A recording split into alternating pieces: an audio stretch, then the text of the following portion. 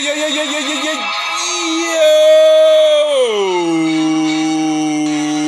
your boy NKB420, aka Fat Boy 420, aka I'm gonna be rolling a whole cigar doing this pod.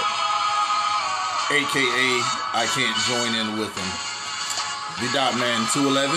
And you are now listening to Hayes Hops and Turnbuckles. What's good, brother? Shit. How you doing? How your life doing? It's hot. Yes, it is. I don't know, man. Life is great. You know what I mean? How's your week? Hot. Damn right. I must say, I feel my age this week. Longer days, but more money. So I'm cool with it. Oh, yeah. What about you, bro? I didn't do shit all week. Not to say I didn't go to work, but yeah. I probably worked about 15 hours this week and got paid for about 50. I don't give a fuck. It's the best job ever. I ain't do shit all week. But shit, what you drinking on over there, boy? I am drinking on today a bottle of ice cold Samuel Adams Summer Ale. Ooh. I've had a few, and that's why I'm having another. Right. What you smoking on today, Big Dog? Today I am smoking on blueberry gelato, no wax, no moon rock, straight gelato. I remember last week you had a moment. It all came together like, hey, I am fucked up. Yeah. I got to about hour 2. I was stoned, bro. I wasn't no good no more. Yeah. And you know we're gonna go back to the beginning of it all. You know, since Extreme Rules, or what they claim is Extreme Rules, is happening next week. We went back to the origin of where Extreme Rules, first started. And what is that? One Night Stand. This is One Night Stand. What, 2006? 6. Yeah, absolutely. And man, you talk about brutal. This is one of my top 10 pay-per-views of all time. Oh yeah. Right now we're watching, we're right at the beginning, second match, Kurt Angle versus Randy Orton. You talking about one of the best showings of Randy Orton putting over somebody. Yeah. My favorite wrestler of all time, Kurt Angle. I mean, the motherfucker was the beast. If he wanted to out-wrestle you, he could. And one of the few heels that would get standing ovations for his work. And when, he still stayed in the role. I loved Kurt Angle. And I still do. Yeah. One of the best heels to not cheat. Right. And win. Like, I'm going to make you tap. He definitely set the precedent of, I'm just going to be a bad guy and still out-wrestle you. Like, none of that good guy shit, none of that hulking up's going to help. Nope. I'm going to tap your ass out. Yeah. Team Angle, all the way. All the way. I will still don a velour Team Angle sweatsuit.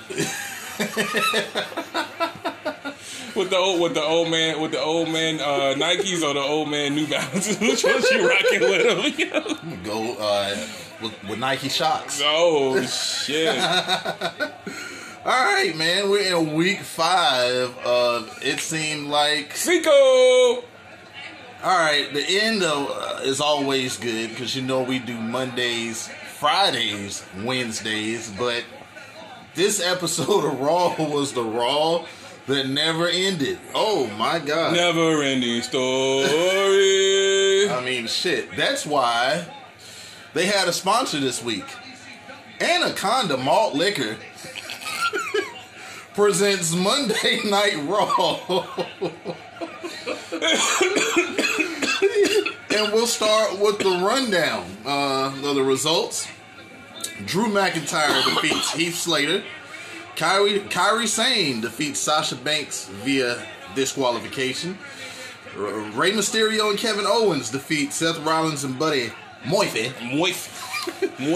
Bobby Lashley and MVP defeats Ricochet and Cedric Alexander. And Randy Orton, Andrade, and Angel Garza defeat Big Show and War Raiders. Billie Kay defeats Ruby Riott. And Asuka defeats Bayley. We'll start off. Drew McIntyre is out and he welcomes everyone to Monday Night Raw. And he says, let's get down to business. He says he wants to level the playing field with Dolph Ziggler, giving examples of several stipulations. He says no matter what stipulation, he'll still be the champion at the end. He tells Ziggler to stop being a bitch and tell us what it is. Out comes Ziggler. He says the world has came to see what stipulation he chose, but they'll all have to wait because it's a secret.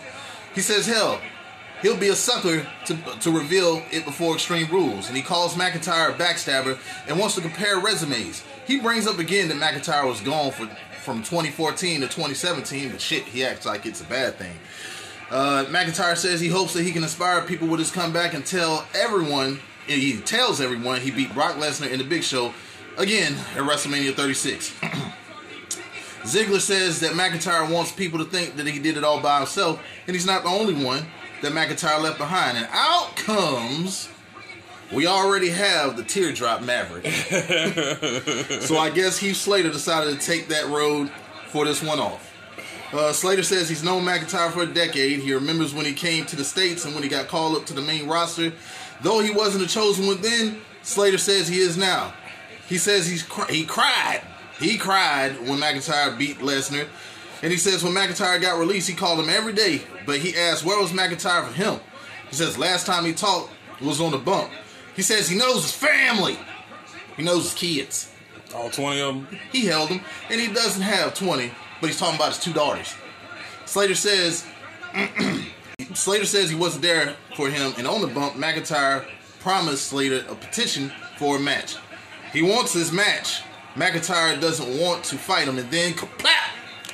He slapped the shit out of him. The earth, wind, and fire. And then Slater asked, what about now? McIntyre said, ring that fucking bell. So it's a flurry in the corner. The match starts. And before you can say Anheuser-Busch, Claymore in a 1, 2, 3. After the match, Dolph confronts the defeated Heath Slater, and he was like, damn, did you at least pinch the motherfucker? Ziggler mushed Slater for a pardon gift, and he got pushed down by Slater. Ziggler lets loose on Slater, but then McIntyre comes back down the ramp for the save. Slater and McIntyre embrace, and the tears begin to flow. They show the 3MB sign, and then we go to the back. All right. So, I'm gonna list my rating. So you know how, you got that annoying ass motherfucker you work with, and it's break time, but you forgot your weed. God damn it! And you gotta smoke with that nigga. You avoid that motherfucker every time you see him. Yeah, but today he got some chronic. But right after you hit it one time, you had to go back in and work because the boss is looking for you. That's what this was. It started off dope, like the whole Heath Slater promo. I was cool with it. Like, I mean, they took what I was talking about a few episodes ago of the breaking kayfabe, promo, and they made it different. You know what I'm saying? At least this was more of we friends outside of it. I thought we were about to see a dope ass Heath Slater. Like a push, like he's about to get hired back on, and it's gonna be Heath Slater with a whole different gimmick. He looked bigger, like been working on them arms and playing air guitar. But yeah, this is 2 hits. This one hit with that annoying ass coworker. And now, since you did that shit, he thinks y'all are friends forever. Yeah. He telling motherfucking new people stories and shit. Man, one time, me and 420, we went outside and we smoked for a while. He always come to me for the weed. All right, man. All right. You ever been to a cookout? You've been invited to a cookout before. You really didn't want to go, but your wife insists because, when she your wife? Yeah, then Once when they get that invite, I don't give a fuck if they don't like them. We're still going. Yeah. We get to the cookout, and the first thing I notice is a box of them orange hamburgers nobody likes. So I'm like, shit. Chicken flavored hot dogs, so it's really going downhill. Got that guatney. Yeah, so the host tells me, hey, reach in there. We got some beers in the cooler on ice. So I'm like, all right, shit, at least I can get drunk.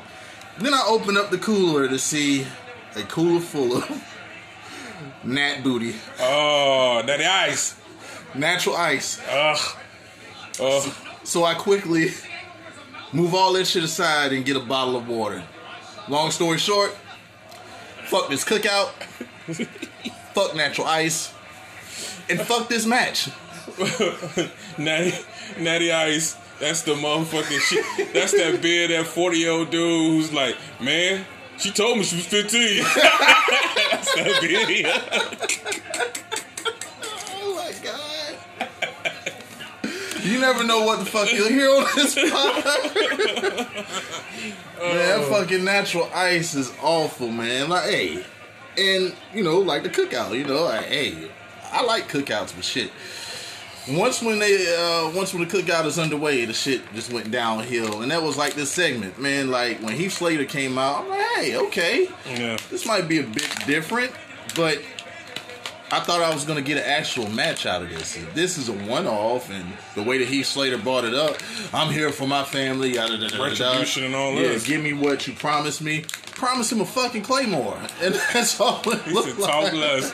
He said, talk less, Claymore. Fuck it, I'm with it. And I guess Vince was like, you can cry all the fuck you want. You're still unemployed, motherfucker. Say shrimp on the bar, man. If it don't sound whimsical, I'm not hiring you, motherfucker. I'm not hiring you. And I think, speaking of which, is the whole firing, was that a gimmick?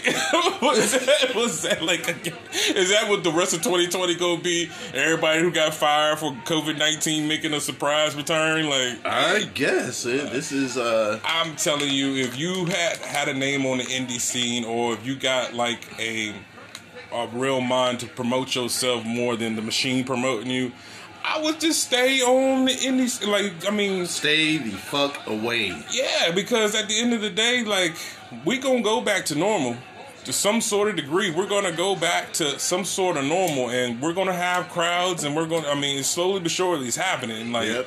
I mean, it's not getting political or anything like that, but I just feel like we're gonna go back to some sort of crowd. So instead of just coming on WWE and looking like a charity case, won't you just get bigger, Yeah. work on your promo game, and come out swinging with a different organization, TNA, Yeah. AEW, ROH, or go on to New Japan or smaller circuits. Shit, You got anywhere. MLW. Yeah, anywhere but the WWE. Stay the fuck away. I mean, if you haven't seen that certain individuals have a ceiling, NXT is pretty much it for a whole lot of the talent. And once when you get to the main roster, back to catering you go. Yeah. So you see your friends and your peers taking this road, and though they may be getting a decent paycheck, if you want to hone your craft and continue to build yourself up, WWE is probably not the way to go. You know, depending on who you are. They don't see, they have this certain mold of who is going to make it and who's not. And that's just what it is. That's Vince's mentality. So yeah, stay the fuck away. Right. All right, Sarah was backstage with Bayley and Sasha Banks, and they quickly diss her. And they head to the ring. Asuka is behind Sarah, looking in disgust. Sarah asks, "How will Asuka face them two all alone?" And Asuka says, "I'm not goddamn alone." Bayley and Sasha are in the ring. They recap the Waffle House brawl from last week. Bayley says Raw can finally begin since their role models have arrived. Sasha says they're changing the game one show at a time, and Bayley says they're making it look easy. She has a champion versus champion match with Asuka tonight, and she'll take care of Nicole Cross at Extreme Rules. Sasha calls, says, paid Miss Bill or not. She's tapping out Asuka. They're interrupted by the Empress of Tomorrow. She says Sasha's not good at math, and she tells Bayley she ain't ready. a little bit of more back and forth, and out comes, without Nia Jax around, Kairi Sane. She alive. She's alive. And where is Nia? She's on vacation. She's been quarantined.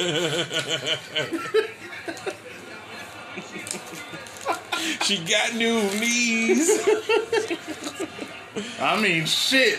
Kairi's like, I'll stay if you don't let that motherfucker around me. Goddamn right. I mean, jeez, man. Like, it's a shame that Nia Jax beat that little girl up to the point was like, I'm going to fuck back to Japan. Right? She said, said straight up, I'll come to work if she ain't there. I don't like her. Shit. Well, it's Kairi Sane versus Sasha Banks, and the match is underway. Sasha works Kairi in the corner. Then a chop and a homage to Eddie Guerrero by Sasha flying off the ropes. Sasha takes her eyes off Kairi and she's greeted with a barrage of chops. Hurricane Rana for a 2 count. Kairi with a nice double arm lock, but it's reversed as they get to their feet. Kairi locks on an octopus stretch. A roll up by Kairi for a 2 count. Sasha plants Kairi for another near fall, and Sasha is in control, talking shit to Asuka. Bayley intervenes just to get pushed down, and Kairi throws Sasha into outside, and then baseball slides both of them. We come back from break. Sasha's knee is on the side of Kairi and on the ropes. Sasha drives both knees into Kairi in the corner for a 2 count. Sasha works the back of Kairi on the ground. She's toying with Kairi for a bit. She misses another double knee and eats a forearm smash by Kairi for a 2 count. 2 running blockbusters by Kairi, and then a spear that looks so much better than Charlotte's. I mean, yeah, it does. I mean, for Kairi to be smaller, that shit looks a lot better. I think that might be the reason why it does look the way it does, because she looks like a little dart. Yeah, for sure.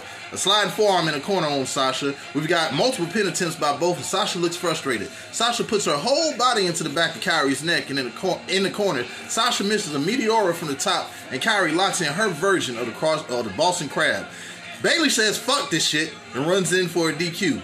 The Waffle House brawl breaks out again on the outside. Kairi halts all of this shit with an insane elbow on both of them. This is one of the ratings I usually give an NXT match. It's just kind of straightforward and to the point.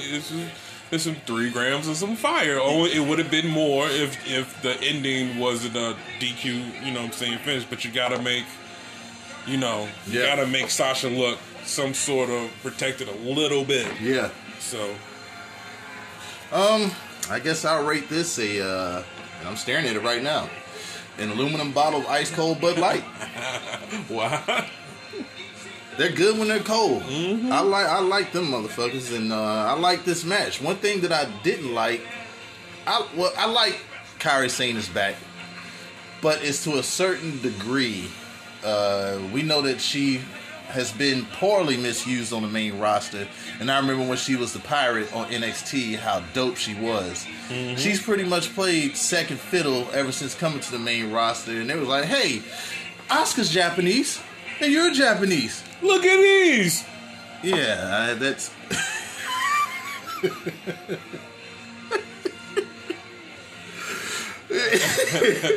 God damn. That's what it was. Like, here we go. We got 2 of them. Look, they together. Look, they got colors. Look, they doing stuff. Yeah, and they're definitely Joshified. But let me tell you, the thing that sucks about them,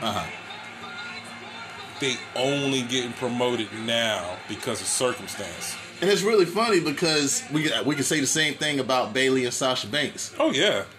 But they also are showing how good they are, and it's like, motherfucker, you could have been doing this when there was a crowd. We are your backbone. We're the workers. Where are all the people y'all try to push now that people didn't want? They're elsewhere. These are the people that show up, COVID or not, and they're pretty much running the shows weekly. Mm-hmm. Yeah, man. And the best workers are getting the best results. I mean, as far as definitely the female division, like Sasha and Bayley have been entertaining. Like every time they come out, I know Bayley got a joke for it. You know what I'm saying? Sasha and Bayley got some great ring work. Like their ring work is second to none. I want that same energy when the crowd comes back. Oh. I do. I want everyone who's getting pushed now to get that rub. Right. Come time for everything to open up. It's a recap of the Mysterio and Rollins saga, and we find Aleister Black down with Mysterio's mask on, with Buddy Murphy talking some shit. Seth Rollins finds this amusing. The War Raiders in the back with Ivar holding a bowling ball. Big Show comes out and says it's no time for fun because they have a match, and the Raiders say their way is strange, and Edge is a fellow Viking. They attempt the 5-second pose, but Big Show chops them both. This angers the Raiders, and they ensure that the raid is on. The Kevin Owens show is about to start, and his guest is none other than the passer, Rem Bishop, Doctor Asetha Rollins. Make church say amen. Amen. KO throws chairs out and introduces him as a big piece of trash. Out comes Rollins and Murphy. Rollins wants to thank him for having him on, and he asks KO about his ankle. KO says it's better than Rollins' ego. KO bigs up Mania and what they did there and offers a gift in a KO Mania t-shirt reminding Rollins that he got beat. Rollins says he doesn't give a fuck about the shirt or Owens. He's there to challenge Rey Mysterio to a match at Extreme Rules. Rollins says Owens sacrificed himself at Mania, but at what cost? It put him on the shelf while Rollins continued to thrive. Rollins says KO should fight with him instead of against him. This brings out Dominic and his pappy, Rey Mysterio. Mysterio accepts the challenge, and he assures Rollins his destiny will be in his hands. Rollins says that they have a tag match tonight, but where's Humberto? He's probably sitting there still dreaming about getting at least a win. Owens says he'll take the place of Carrillo, and the winner will pick the stipulation. Rollins okays this from one-legged Kevin and one-eyed Ray. That shit was hilarious. And Murphy attacks KO from behind. I believe we've seen a variation of this match over and over and over and over again. So it's some luching. Yeah, and some eye gouging. No launching, just some eye. Yeah. On Dominic by Rollins. Rollins continues to bully Dominic up the ramp, but Aleister Black comes down to distract Rollins. Dominic then gouges the eyes of Murphy. 619 and a frog splash by Mysterio for the win. Ray says it will be an eye for an eye match at Extreme Rules.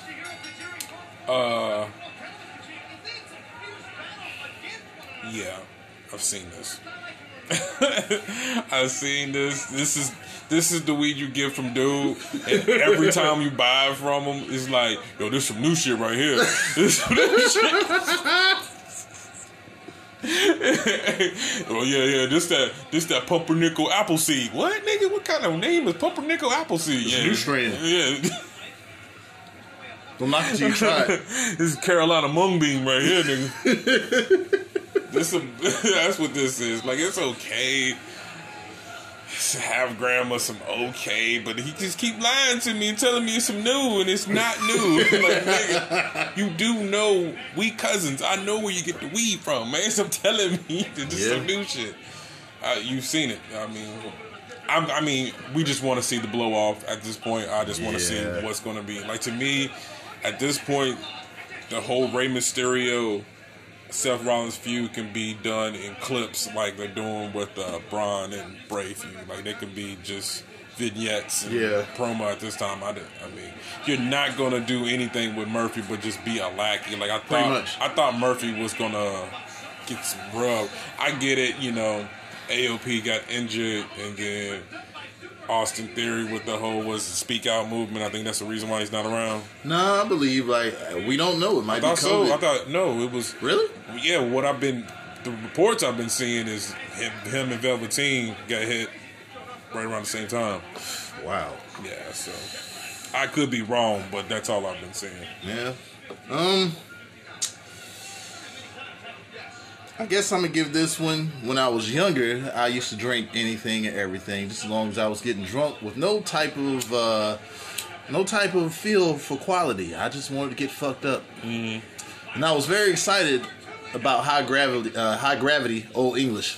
Old English. But come to find out, no difference. It just tastes like the regular Old English, but it gets you fucked up a bit quicker.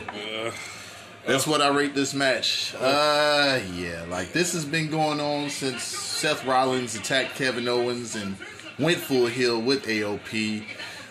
Subtract Samoa Joe, and then add Aleister Black and Humberto. Carrillo, Judah Coward.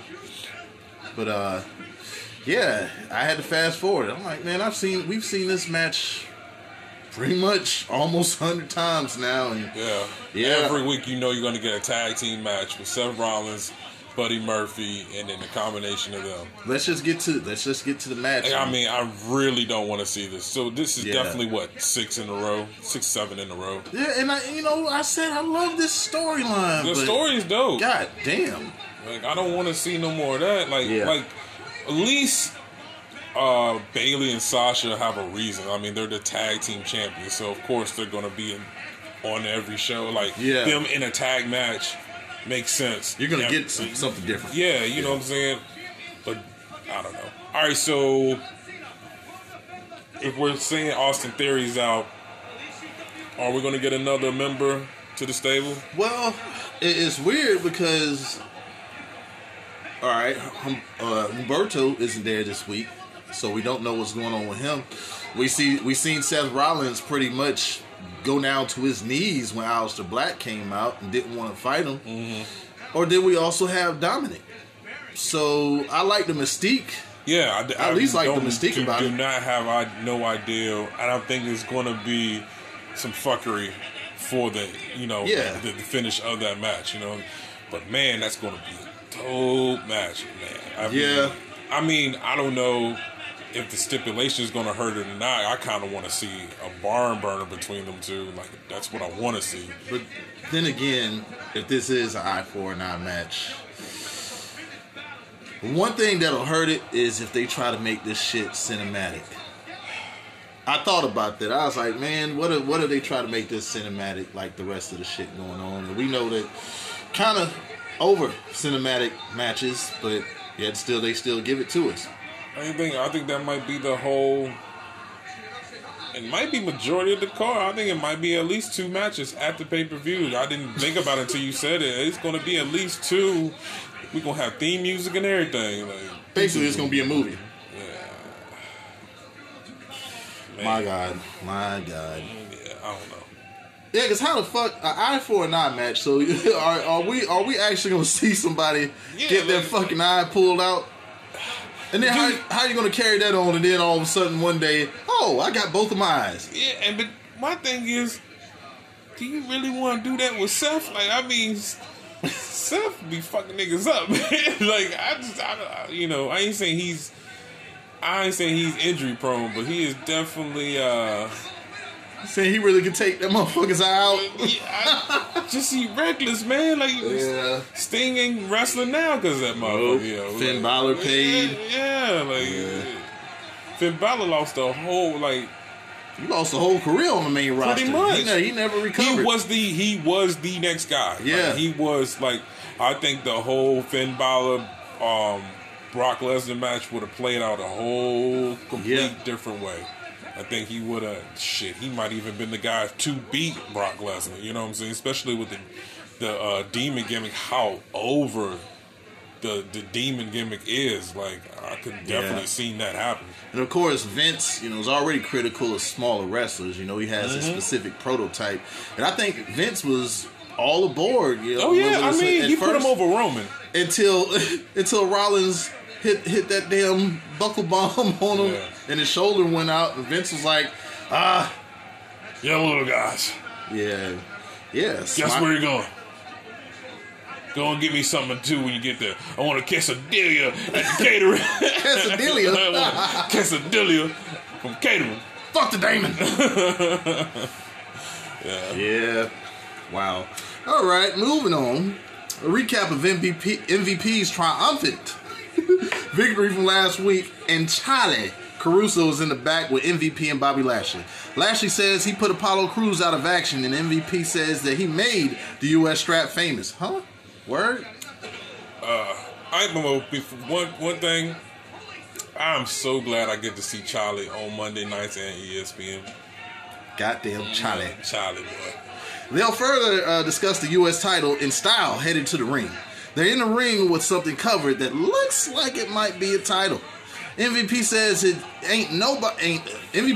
ain't nobody invincible when it comes to Lashley and his full Nelson. MVP says he tried to help the young homie, and he claims that Apollo made a bad move by turning down MVP's help. He's about to unveil the new U.S. title, and he feels since he already beat Cruz, he should be the champion off of Fisherman Suplex. Wow. He says it's fit for a legend. Lashley says if you're rolling with him, you know it's official. And he crowns MVP the new U.S. champion. Out comes Richard and Cedric the Entertainer admiring the strap. Ced says he's got to earn that title, and Richard says they're here to avenge their homie Apollo. And it's time for some luching and some launching. Ricochet and Cedric Alexander versus MVP and Bobby Lashley. Ced is in the ring with MVP in a suit, and as he takes his sport coat off, he just tags in Lashley. Lashley beats up Ced in the corner and then goes to an Irish whip. Ced encounters and Richard gets the tag to throw some kicks and an insecurity to Lashley. Richard tries to luch to a springboard from the outside, but Lashley launches his ass to the plexiglass and tags MVP. MVP bangs Richards off the steps and again launches his little ass into the guardrail. Lashley tags in and continues to maul Richard. MVP comes back in to continue. Richard fights back and eats a big boot. The big boot! Richard finally fights MVP off and gets the tag. Ced does some luching on Lashley. MVP, but Lashley eventually hits the spear for the pin. The full Nelson is applied by Lashley on Ced, but Richard comes in for the save.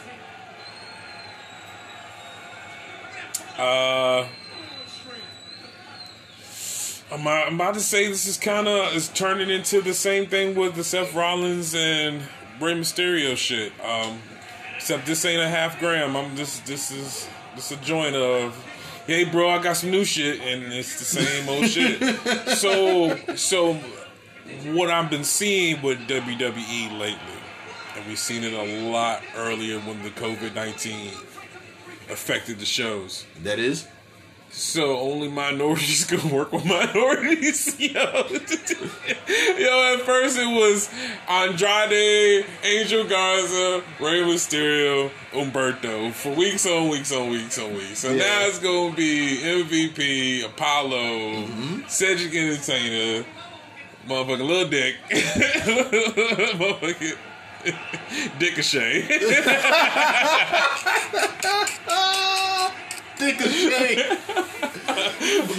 I fuck men looking bitches. Oh my God. I can't believe it, bro. It's okay. Why the fuck is MVP? So MVP's gonna get a push, That's what but it Bobby like. Lashley is gonna be titleless. So you went from being the number one contender to being security. That's what it looks like. Man. Yeah, because MVP is getting the match. Yeah. Next Sunday against Apollo for the title. He ain't injured because he's wrestling, so I'm coming. Well, maybe they give him the his old ring entrance. With the damn bubble. Yeah, shit with the bouncy house. That nigga had a bouncy house. A little slide going down. He's gonna slide to the PC. I'm coming. They gonna bring super soakers out and shit. Yeah. I don't know, bro. Me neither. And I don't even know what to rate this shit. So I'll go with since it's a rerun of matches. Hot bottle of Mickey's. Hot bottle of... Ugh. I don't even gotta say why. I don't have to say why. Yeah, no explanation. Just a hot bottle of fucking Mickey's. Recap of Andrade and Angel Garza beef. Garza and Zelina are in the back trying to bury the hatchet, but Andrade ain't trying to hear none of it. Ric Flair shows up and tells him that they all have to take care of Randy Orton. Orton shows up and tells Garza and Andrade they all have something in common, being second and third generation wrestlers, but he won't hesitate to RKO one of them little fuckers if they don't take care of business. Charlie Caruso is once again in the back with the Kabuki Warriors.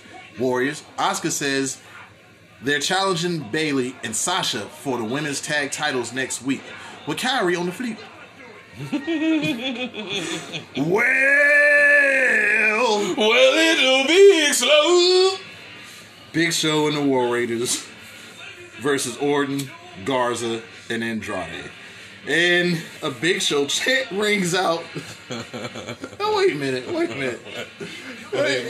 missed that. I missed all of that. I've seen this whole Raw and I missed the Big Show chant. Now, in a regular crowd setting, we know good fucking well that no one would be chanting the Big Show. The last time Big Show got a chant, hey, he's coming out now. What the fuck? Big Show's everywhere. God damn it. Everywhere I go, Big Show. Big Show on the screen, Big Show on Netflix, Big Show on USA. Last time he got a chant was the whole "You're fired" angle with Stephanie McMahon and the Authority. Yeah. And which was dope. Like, I mean, Big Show, being how big he was and being that he won the world title in his first match and all this and all that, like, he had some fucking, mystique, not mystique, but he had some, he had it. He had the it factor, you know what I'm saying? Yeah. But so many times he just said, well, I mean, as long as you put me on TV, I don't care. You know what I'm saying? This dude did sumo matches. He laid down for Mayweather. Like, come on, man. Like, it is what it is, though. It is. But he starts the match off with Garza. Show chops and headbutts and chops him, followed by a huge knee from a tag in Eric, then Ivar. Garza's worked on in the corner through multiple tags. Big Show gives Garza another chop, and in comes Ivar, but Garza makes it to his corner. Andrade tags himself in and Garza disapproves. Show tags in Eric, slams Ivar, then Show slams Eric on Andrade. Garza comes in and talks some more shit to Andrade, and Orton says, fuck all this shit. He grabs Garza by the throat and little boys his ass out there on the outside and tells him to check him. Well, he checks his ass, telling him he'll put Garza in the dirt if he doesn't get his shit together. That shit was so hard. I loved every minute. Like, yeah. Like, little boy. Yeah. Like, come here, little boy. Dope. Andrade with a headlock on Ivar after the break, multiple tags by Orton and Garza, but Ivar tags Eric. Another knee on Garza by Eric, but the tides are turned. Orton comes in and serves Eric some European uppercuts, and Andrade tags in and continues to beat down. And it seems that him and Garza have got their shit together. Eric punches Garza and fights for the tag and shows in. He cleans the ring and Andrade awaits the choke slam. Orton tries to sneak an RKO but slithers out the ring. Andrade put a sleeper on the show but doesn't fully get it. But it's enough to weaken him. Ivar tags in with a cartwheel and a clothesline on Garza. And in comes Eric for a blocked Viking experience by Andrade. This causes Ivar to be pushed on the outside and RKO on Eric from Orton that blind tagged Garza a couple of seconds ago for the win. Legacy 2 maybe? It's 2 grams of some fire. I fucked with the match. That whole spot where Orton and Garza, it like, because it was running the numbers at first, and then like that just made me pay attention. I was glued to the rest of the whole match. Yep. I mean, typical 6-man type of shit. They look good, but man, why is the Viking Raiders losing to everything? They're now getting the Highlander treatment. Yeah, it definitely shows that Vince doesn't give a flying fuck about a Viking. Or a tag team division. At all. Even though you're going to give me 90 of them a week, you don't give a fuck about the tag team division. And that's pretty much what's filling up your show. I guess I'll go with we'll go with a ice cold Coors Light. Coors Light, wow. Without the Mountains Blue, you probably don't want to drink it. And without Randy Orton in this match, I probably wouldn't want to watch it. Right? Yeah, what really made that match is when Randy Orton little boy Garza on the outside. I mean, that definitely shows something. And I don't know what direction they're going with Garza and Andrade, but it seems like when they're cohesive, they look good. So, I mean, if that's a stable with Selena, Flair, not to mention, goddamn Zelina. Then real talk. Like if you keep that as a whole collective, and you bring Charlotte back, and then bring Charlotte into the fold, that will work. Like I would be all all about her character. Then I mean, Charlotte needs to transition into a cowardly heel. If she wants to be the dirtiest player in the game. Yeah, I mean you're dominant, but you should lose. Like when she comes back, they should make a big fanfare for when she booking with 420. When they bring her back, they should give her a bunch of fanfare. And her first match, she loses. Next match, next big money making match, she's going for a title. She loses. Yeah, she loses again, and then all of a sudden, turns heel. Yeah. We got a new cowardly Charlotte Flair. And then this right here, like a lot of fans don't like Charlotte because she is all over the place and she's just basically dogged out the women's division. She's the only one that's capitalized from it, and that would give us reason to not like the character, but in a good way. Mm-hmm. Like her cowardly antics to be like, we just want to see her lose, but her ring work and her whole character together will get over. Oh yeah, I mean, just never taken away from a Charlotte match. Like you get Charlotte in the match, you're gonna get you a good match. She's delivered a lot of the times, but it's like John Cena. After John Cena ring work got better, but still shoved down your throat. Like, man, I know you're going to give me a good match, but man, I don't want to see you win all the time. Like, give this guy a rub. You can still give me a fantastic match. And that showed give somebody else a rub. That showed when Cena went against Bray Wyatt. If anybody needed to win at a WrestleMania to really put that character on the map, it was Bray Wyatt. And John He could have lost that feud out. Yeah. Bray could have lost that feud out and no one would have cared because the record books would have proven that Bray Wyatt already won. And then my thing is, as far as what Bray Wyatt goes, his character is a Mick Foley-ish, Undertaker-ish type phenom. You know what I'm saying? Type character. It's one. Why would you not try to rival the Streak with that character? Yeah. Bray Wyatt had it all, even when he was within the swamp, and for some reason Vince killed that. But we'll touch on Bray a bit later. Ah, shit! Your favorites, the Iconics, doing their thing in the back, shitting on Ruby Riott. Oh my god. Ruby Riott calls them both dumbasses. Rod says tonight won't be iconic, but it'll be tragic. MVP is also seen in the back kicking some knowledge to Seti said, and he attempts recruiting him, saying he's Richard's sidekick, or as 420 refers to him as Ricochet. Ricochet. MVP says while him and Lashley are in the hurting business, Sed is in the catering business. One thing I like about MVP is him as a manager. Like I like that shit. Yeah. Bon appetit, nigga. Yeah, that shit happened down here, yo. Flair and Orton are also backstage celebrating the victory. And on this week's episode of Niggas and Ninjas, R-Truth bumps into Flair to say for him to be the dirtiest player in the game, he sure cleans up nice. A little too nice. Tozawa. Truth takes off, noticing there are again two Tozawas. Orton stops the ninjas to say that R-Truth went that way. Orton saves Truth? My nigga. Yeah, bruh. R-Truth, once again, proving that there ain't nobody more entertaining in WWE right now. And more, I would not even say I would definitely go out on a limb and say the most consistent, entertaining part of WWE. Yes. Every segment, he is the show stealer of it.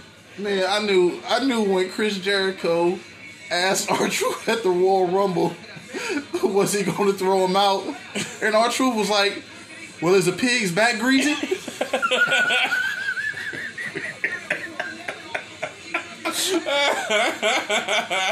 I knew then R-Truth was hilarious. Come on, man. Like, we seen him with little Jimmy. Man. How he beat up John Morrison. The Custard's Last Stand. Man, this dude, he's been so underutilized. I don't like the 24/7 championship, but but at least he's on TV. On a weekly basis, like always. I feel like if we don't get R-Truth, we've probably been deprived. Yeah. But yeah, R-Truth is the shit. Not to mention he had a dope ass single. Like I fucked with a single. Oh, that song was dope. Yeah. Like, I was like, man, why don't you make that your new intro? Like that shit rocking. And then he threw a nigga in there as well. Yeah. Niggas. And ninjas. Ruby Riott versus Billie Kay. Billie Kay wins. Yeah. That's all I got. Same match from last week, but different member.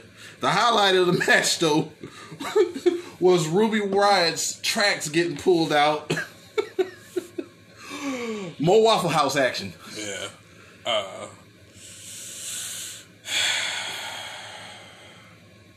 Guess we're going 3 weeks in a row with Raw having the same fucking rating on it. 3 weeks running. And that is good old Pocket Land weed. That fucking weed that you done came out your bag when you was high as fuck and the cop pulled up behind you and you was in the middle of breaking it open and he pulled shit. Just that little bit of weed that fell in the pocket of your pants and you done washed the shit and it's been there and you ain't worn them jeans since then because every time you see him you remember the time you got pulled over. Yeah, that shit. That shit. Another hot bottle of Mickey's. Two in a row. I'm not even gonna waste another bad beer. Beer that's already bad. We'll just keep on pulling from that 6-pack of Mickey's that's been sitting in the car for several hours. Yeah. And speaking of Waffle House, Bayley and Sasha are in the back. Charlie asks Bayley, does she feel that the stakes are higher with Asuka challenging for the tag titles? Bayley tries to respond, but Sasha accepts the challenge, with Bayley looking disgusted as Sasha ensures that they're untouchable. So once again, we see the shades of a turn on one of them. Yeah, it's that slow build, man. Okay, Nicole Cross is out saying that she'll behave to the cheap security guards, and Bayley and Sasha come out. Sasha throws something at Bayley, Sasha throws something at Nicole, and a bit more Waffle Housing, but Samoa Joe keeps it calm. Asuka and Kairi are out. Asuka versus Bayley. Nicole got me crying on commentary though. She wants to smack her down. Championship. Bayley with a few shots on Asuka on the ropes. A headlock into shoulder block by Asuka. Bayley escapes the armbar on the outside. A kick on the apron to Asuka from Bayley. And then she goes and knocks the headset off of Nicole, causing her to go the fuck off and get thrown out. Bayley gets a knee to the face by Asuka afterwards. Armbar by Asuka along with an arm drag and a kick to the back. But Bayley turns it around. Bayley with some offense for a moment, slowing it down. Asuka is then thrown to the outside. Kairi comes over to prevent Sasha from getting in the shot, and John Cone orders both of them to go back in that corner. Then Bayley slides through the ropes and eats a super kick for a 2 count.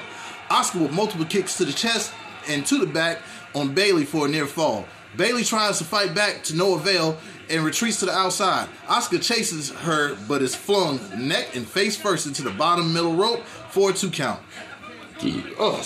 Bottom end of the rope, sorry. Bayley is in control, talking her shit. Asuka is dropped on the commentator desk, and then Bayley pulls a Dwayne Johnson. I love this spot. By getting on the headset, agreeing with Joe, she's serving it up. Bayley continues to work on Asuka, beating all her fucking face paint off. Some stiff shit by Bayley, and Asuka sends a stiff shot back. This match was really stiff. Yes, sir. Asuka hulks up and hits Bayley with multiple strikes and then a code breaker, drop kick, a knee to the face, a German, and then the big butt. The big butt. For a 2 count. Asuka tries for another big butt. The big butt. To no avail, but Bayley, oh my god, Bayley eats a vicious fucking spinning back fist from Asuka. That shit put her down. Bro, sometimes it look like she be knocking them bitches out. I think she connected fully this time. God damn. Sasha Faye says it all. The big butt. Big butt. Connects this time, sending Bayley off the apron. Bayley is fucked up, but somehow still sends Asuka down on the apron. Asuka regains offense with a missile drop kick for a near fall. They both fight on the apron, but Bayley drops Asuka on the ring post and then knees her in the guardrail. Bayley then snuffs Kyrie talking her shit. This allows Sasha to get a shot in on Asuka, and then to a Saito suplex by Bayley for a near fall. The role models are frustrated. Bayley asks for some water, a drink, and then a douse on Asuka. Nicole shows back up in the crowd, and Bayley is shook. Asuka lock on Bayley. Kyrie spears Sasha, trying to come in, though Bayley escapes the Asuka lock. The most undefeated move in pro wrestling history. The surprise roll up. But this was a good one for the win.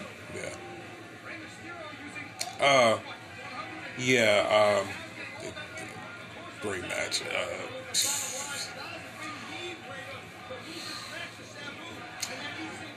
I go with an 8. I like that. It's an 8 of some fire, yo. It's an 8 for some really good fire. I fuck with it. I mean, it's Bayley and Asuka. What do you thought you was gonna get? Like, you know, it's a match with Bayley and Asuka where they like, oh, well, we're working with each other for a while. We are the program. Well, just have great matches all the fucking time, and that's what we're getting. So I love it. Hey, I agree. Ice cold Corona Light. Yeah. Shit. The only thing I don't like about it, I guess because it's definitely been overused within the past couple of years, is a whole champion versus champion thing. Oh yeah, they shoving it down your throat. Yeah, what the fuck ever. Like that's not gonna make me watch the match any more than I'm just gonna watch it off of who's working. But remember what it was actually dope? Remember what it was only at Survivor Series? Yeah. The champion versus champion was the deal. Like, we're watching ECW One Night Stand. Yeah. And this is the second One Night Stand. So when it was coming up, they had a champion versus champion match on, I think, the first ECW show. Yeah. Yeah. Like, that was a big thing. Like, Rey Mysterio versus RVD, champion versus champion. I love to see that shit. Like, who, you know, especially by them being on separate shows, you know, you're not going to possibility to get to see that match until either WrestleMania or Survivor Series. You're only going to get to see any intermingling on those two pay-per-views. That's what I loved about back in the day. Like, they kept them separate. Yeah. For a nice bit of time. Like, I think when they first did the split, I think they only had it wasn't yearly. Like, I don't think, like, when SmackDown Raw became two initial separate entities, I don't think they had the first draft, but I don't think they had another draft like the next year. I mean, they kept it separate basically all year round. They probably have an inter-promotional match at WrestleMania. Well, I would say a Survivor Series was always yeah, they were having a Survivor Series and WrestleMania. That's it. And those were just that's only when it should happen. And like every week, like, okay, you have, and this is not me trying to go the fuck off or nothing like that, but you have 40, 50 writers. One out of those 40, or maybe two, gotta have some good shit. But yet and still, it's just lazy booking, and it's the same thing every week. I don't understand it. Like, champion versus champion was good when it was what, once a year, but not every week, and take nothing away from Bayley and Asuka. Like, I knew that these motherfuckers was gonna do what they do, but also once again, they're showing you how much worth that they are. Like, Asuka was put on the shelf. You remember Bayley and Sasha was fighting who was it, the Riot Squad every week, right. And they really, the Boss Hug Connection shit, they really had nothing to do from them overlooking the talent that was really going to go out there and work. Yeah. Fire ass match. These motherfuckers beat the fuck out of each other. I wish we could see a bit more of this on the main roster. Yeah. Like, you still have Shayna Baszler lurking in the back. You have... And you don't have to use just these same people. Yeah. Like, you don't have to kill Sasha and Bayley every week. You have Ruby Riott. Why is she Like, losing to the Iconics? I mean, even if she is going to lose to the Iconics, if she's going to lose to the Iconics, hey, get your work rate up. You take it up for your babies. Well, that's it for the Anaconda Malt Liquor sponsored Monday Night Trash. And my motherfucking roach clip of the week was both the single matches between Sasha and Kairi Sane, yeah, and Asuka and Bayley, yeah, showing you that's how you do the female division. That's how you do it. I mean, with like all of the female segments, and then of course you gotta throw in R-Truth comedy. I mean, Raw was not really that bad when you really think about it, but it was just a lot of repeat, a lot of rehash. Like, if we didn't see it weeks before, it probably would have been a better show. Yeah. Well, we'll come back with you to you once again with a Smackdown. Smackdown! Smackdown, man. So we're back on Hayes. Hops and turnbuckles. And may I say, this Samuel Adams Summer Ale is definitely hitting the spot. And we're here for Smackdown, the rundown. Jeff Hardy defeats The Miz. The Golden Role Models defeat Alexa Bliss and Nicole Cross. Naomi wins the Karaoke Showdown. Okay, New Day and Cesaro versus Cesaro Nakamura ends in no contest. Miz TV starts the show off. Miz's guest is Jeff Hardy. Can I say one thing? Say it. Before we even start. This was the worst fucking show. I haven't heard nobody say it was good. This was the worst fucking show I've seen in a while. Are you ready? For what? Yeah. For some bullshit. Like I said, Miz's guest is Jeff Hardy. Miz and Morrison clown their guest, and out comes Hardy, who 420 says is indeed still in touch with his PO. Phil. Where Phil at? Oh, I'm over here watching SmackDown. Jeff is on. He got them. He couldn't buy the regular stockings, so he got his grandma's old motherfucking stockings, chopped them up and shit, got them over his hand and shit. He got them in neutral colors so he can wear them to work. The Hardy Boys theme is his ringtone. Man. He's got Hardy Boy's face on. He got Jeff Hardy's face on his mask when he wears this COVID mask. He got the N95 spray painted Hardy Boy symbol on the side, nigga. While Curtis is still waiting for this motherfucker to slip up at least one time so he can put him in the clank. Clocking him. Okay, Miz apologizes to Jeff for Morrison clowning him. They claim they have a clip for Hardy who has no idea what they're talking about. Roll it, monkeys. The clip shows Sheamus calling Hardy a junkie, and they pretty much recap their history. Miz and Morrison applaud the clip, and they say most people that overcome their demons come out a winner. I don't know why this shit is so good. Just not Jeff. Miz says his daughter loves Jeff, but he's afraid he's gonna let her down. They asked Jeff, is he okay?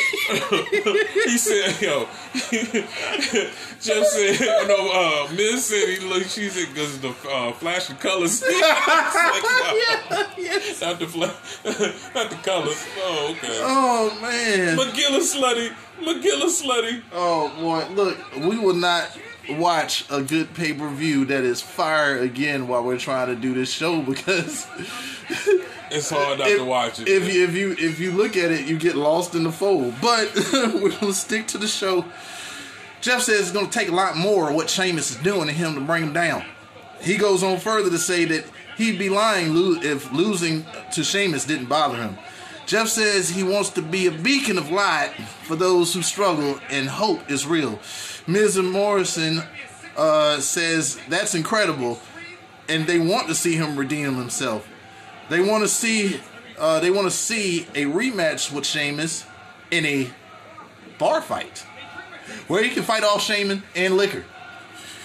Jeff says he's never going back to where he was. He's going to take out Sheamus, and he's never letting anyone else down again. So Jeff accepts, but also he wants another challenge between either The Miz and Morrison. He says they didn't expect to mock Jeff and not get punched in the face. And Jeff takes the fuck off on Miz and Morrison. Jeff picks The Miz. Well, Miz starts the match. The match starts off kind of slow. An arm drag here and a headlock there. Miz tangles Hardy in the ropes and leg sweeps him on the apron. The Miz is in control and a nice kick to the face for a 2 count. Miz keeps Hardy grounded. Hardy with a roll up for a 2. Miz springboards into a twist of fury for a 2 count and then goes to the top. Morrison pulls Miz out, and they both get taken out by a weak-ass dive by Hardy. Yeah, Hardy showing his age a bit nowadays. I mean, shit. The man has been through a lot. Hardy gets his ass whooped around ringside with the help of Morrison. A knee on the apron. A hey, hey, ho, ho chant breaks out. Throat first on Hardy, courtesy of the middle rope. The weakest high knees on Hardy in the corner. Hardy tries to fight back, but eats a DDT for a near fall. Hey-ho kicks by The Miz on Hardy. A lot of Miz in this match, reminiscent of the match last week, or the week before last, Baron Corbin. Yeah, just Hardy getting his ass whipped. Hardy rallies back. Vintage Hardy with a near fall. A kick in the jaw on Miz in the corner. Then he takes out Morrison. Sheamus appears on the Titantron while Jeff is on the rope, telling him he's missing out on a pint. This allows Miz to execute the undisputed, most deadliest move in all of the WWE history. The surprise roll-up! But now Hardy reversed it into a roll-up of his own for the win. Sheamus congratulates Hardy with what looks like to be a Guinness. Guinness is pretty good as well. You better not fucking rate this motherfucker, don't get us. Fuck no, it's the complete opposite. Damn, well, I guess I got 3 in a row. I mean, 3, we got 3 of them this show.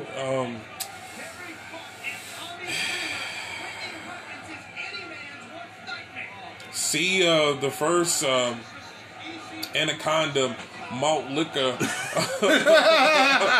raw for more of that pocket lint. It seems like I'm gonna be rating pocket lint almost every fucking match on this damn show. Pocket lint, dude, I've seen it before. Jeff Hardy gets beat up. Hey, hey, ho, ho, shit's stupid.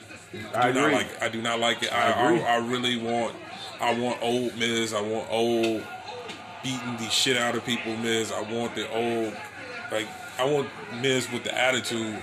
I don't like this whole doofy shit, and Morrison is so much bigger than what he's doing. Like, the goofy comedy shit don't even need to be there where he can be really taken to consider. I mean, consider as a world championship level, like universal championship level, where so misused. And he just, I mean, you seen that with that Matt Riddle and match he had last week. Like, it was crazy live, but. I'm over this whole gimmick. I think the match between him and Sheamus is at least be kind of hardcore. At least you know Jeff's gonna take some type of crazy bump. Somebody's gonna take a bottle to the head. Yeah. So Hey, I'm just kind of ready for the blow off for a lot of these feuds that they got going on right now. So Yeah. pocket lint. Pocket lint. And I'll rate it a can of Schlitz. Well, as a kid of Schlitz. Even if it's not malt liquor bull, Schlitz is terrible. It's a terrible beer. This is a terrible story, terrible booking. Jeff Hardy has been so misused, and I guess they don't trust Jeff Hardy considering his past. I don't know. Jeff Hardy's name still brings some sort of eye to the program, but not like this. This has to stop. It has to stop. I think he would definitely be. I wish he would have took that move to AEW, because definitely Jeff Hardy in AEW would be something to see. But it'll be booked right. The matches would be so much better. I think he would care way more about the matches that he's in, opposed to what he's doing now. Well, he's there by contract. That's the only reason why. I think he has another year. Mm-hmm. But I'm pretty sure he'll end up with his brother Matt, and we'll see the return of brother Nero. You think we're going to get a run with the title? Or with a title? Doubt it. If this is the best that they have for Jeff Hardy, I don't have any hope. I mean, they might just be trying to kill the whole name of Jeff Hardy before he moves over. It didn't work for Matt. They should probably learn from the mistakes. Yeah, I mean, you could book him as an old dog being put out to pasture. It don't really matter. Jeff's still young enough to. He still got years. But I mean, if he go in AEW, I think he's got a hell of a lot more of a career than ever staying in WWE. Because they're gonna just make him. I mean, he's a spot monkey. Yeah. He's a extreme spot monkey. But Bruce Pritchard. This whole episode has been Pritchard. Bruce Pritchard will definitely make damn sure that he tries to bury Jeff as much as he can. And goddamn, Bruce, once again, I don't want to go too far off and show any frustration, but you left Conrad Thompson to come back to the WWE for this? Yeah. You probably should just stay where the fuck you was at instead of joining the Vince McMahon Kiss My Ass Club, because that's what it looks like.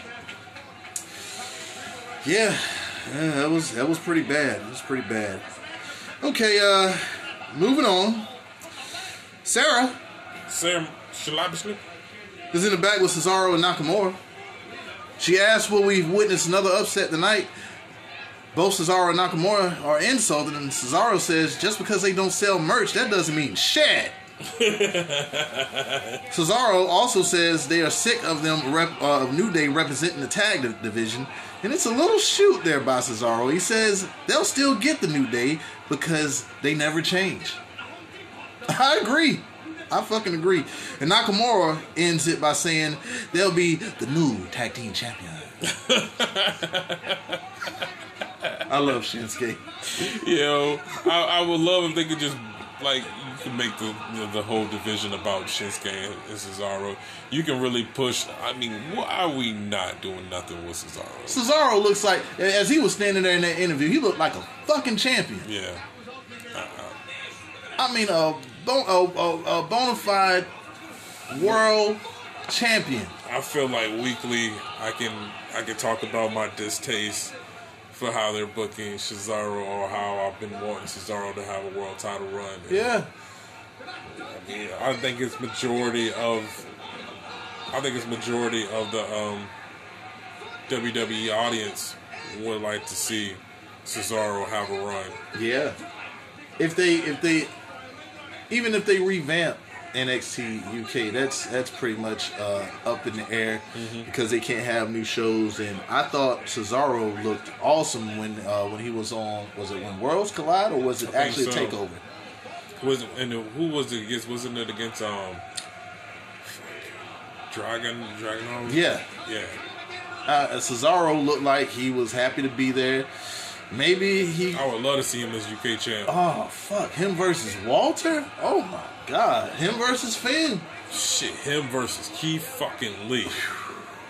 It'll be Dijak, but Digital Underground. yeah, Donovan Digital.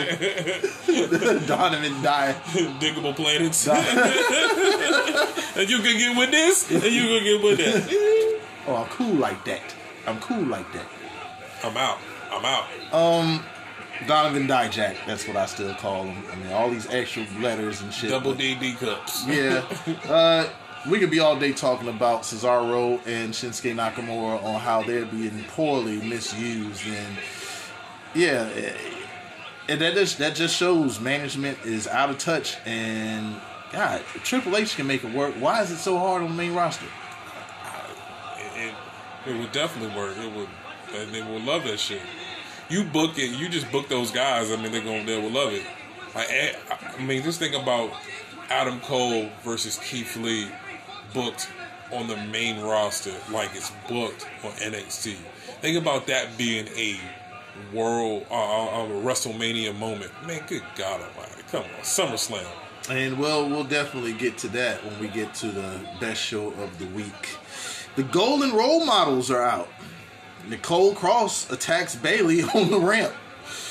Alexa is out to join the brawl, and the Waffle Housing continues. But since it's SmackDown, I'm going to call it Huddle Housing. Huddle House! And they're promoting this fucking karaoke showdown, whatever the fuck. Bayley and Sasha versus Nicole Cross and Alexa Bliss. We've seen this match on multiple occasions. Not shitting on the talent, but we've seen it. Bayley gets the win on Nicole. Well, guess what? The most undefeated, undisputed, reigning, defending surprise roll-up. How many roll-ups are we going to see? we need 2 this week so far. We 2. God damn. They promote the swamp fight between Bray Wyatt and A-Train Strowman, and they're re-showing the match for Money in the Bank. Well, hold up. As far as the tag match, let me. You actually gonna rate it? Oh yeah. Let's go right ahead. Because I've seen this match. I wasn't gonna waste the beer on it, but no. I can find one to waste on it. No, I said it from the first match. This is some fucking pocket lint. That's what the fuck it is. It's some damn fucking pocket lint. That's it. Okay. I stopped it to let them know how much of the pocket lint they're giving me. It's pocket lint. I've seen it. I mean, okay. Okay. Why am I seeing it again? Like, y'all should not be touching at this point. You, Sasha and not Sasha, but Bayley and Nikki Cross shouldn't be touching it anymore. And at the end of the day, like, what more do you need to do? So you tell me only way you can book them or have this feud going and continuing is just have them fight? What's going to be different about this match if I've seen you do majority of your spots for a fucking 5 weeks? The referee. Oh shit, yeah, they do got a referee. That's the only It might be a chick for the match too. Yeah. Well, what did I rate the last match? Was it a whole can of Schlitz. Well, this is the flat corner of Schlitz. And all right, COVID, we get it. Some wrestlers may not want to work in that environment, but I guarantee it's some fucking wrestlers there. And all that they're showing me is that they don't want to create. They don't want to put nothing together. We're just going to keep on rehashing the same thing over and over and over and over and over and over again. And I'm pretty sure that someone up at Fox is like, what the fuck have we done? Right. We gave them all this money for this. I don't think it's an excuse for the COVID outbreak. You have the talent around. This is a wonderful time for you to actually be able to create. Yeah. For the upper management to be willing to accept, what's going to work instead of just showing something over and over again. You're going to have your ass kissers that are going to continue to agree, and no matter how bad it is, they're always going to say, "Oh, it's the WWE," blah blah blah blah blah. But nah, man, the ratings are showing. People are definitely disenfranchised, and this match proves it. I mean, it's the sad thing about it is, with the ratings being low, is like you would think they would be damn near close to what they've been when they had crowds. For the simple fact, there's people home. Yeah, Kids are home at any time that kids would have been watching or should be, getting invested into WWE and the product is right now, bro. when you have all the time in the world to watch it. Bro, I remember about 20 years ago, if not longer, I was turning down women for SmackDown and Monday Night Raw. Like, I get that phone call around 7 or 8, or we've conversated throughout the day, and shouted like, "What you doing, at 8, 9 o'clock?" I'm like, "Shit, Monday Night Raw coming on. So you ain't trying?" Nope. See you at 11:15. If not, I see it tomorrow. Yeah. Fast forward 20 years later. You trying to do something? Fuck it, I can just watch the highlights a little bit later. Come on, gal. Damn right. Damn right. Yeah, it's definitely, what a difference 2 decades make. I would have never thought that I'd feel this way about it, but there's hope. A bit later on, especially when it comes to Wednesdays. Right. Sarah is in the back with New Day. Sarah started in the pot asking them if they're underestimating Nakamura and Cesaro. Kofi runs down their accolades of their ops, and they didn't forget who they are. Kofi goes Dennis Green mode, saying that they are who they thought they were. And Big E says they let him off the hook last week. Big E breaks into a sermon saying they will remain champions. Amen, brother. Yeah. Nigga, they really are preparing for karaoke. Yeah. It's the karaoke showdown. Lacey Evans versus Dana Brooke versus Tamina versus Naomi. Lacey Evans singing With My Baby Tonight by Double J. Terrible honky tonk rendition by Dana Brooke.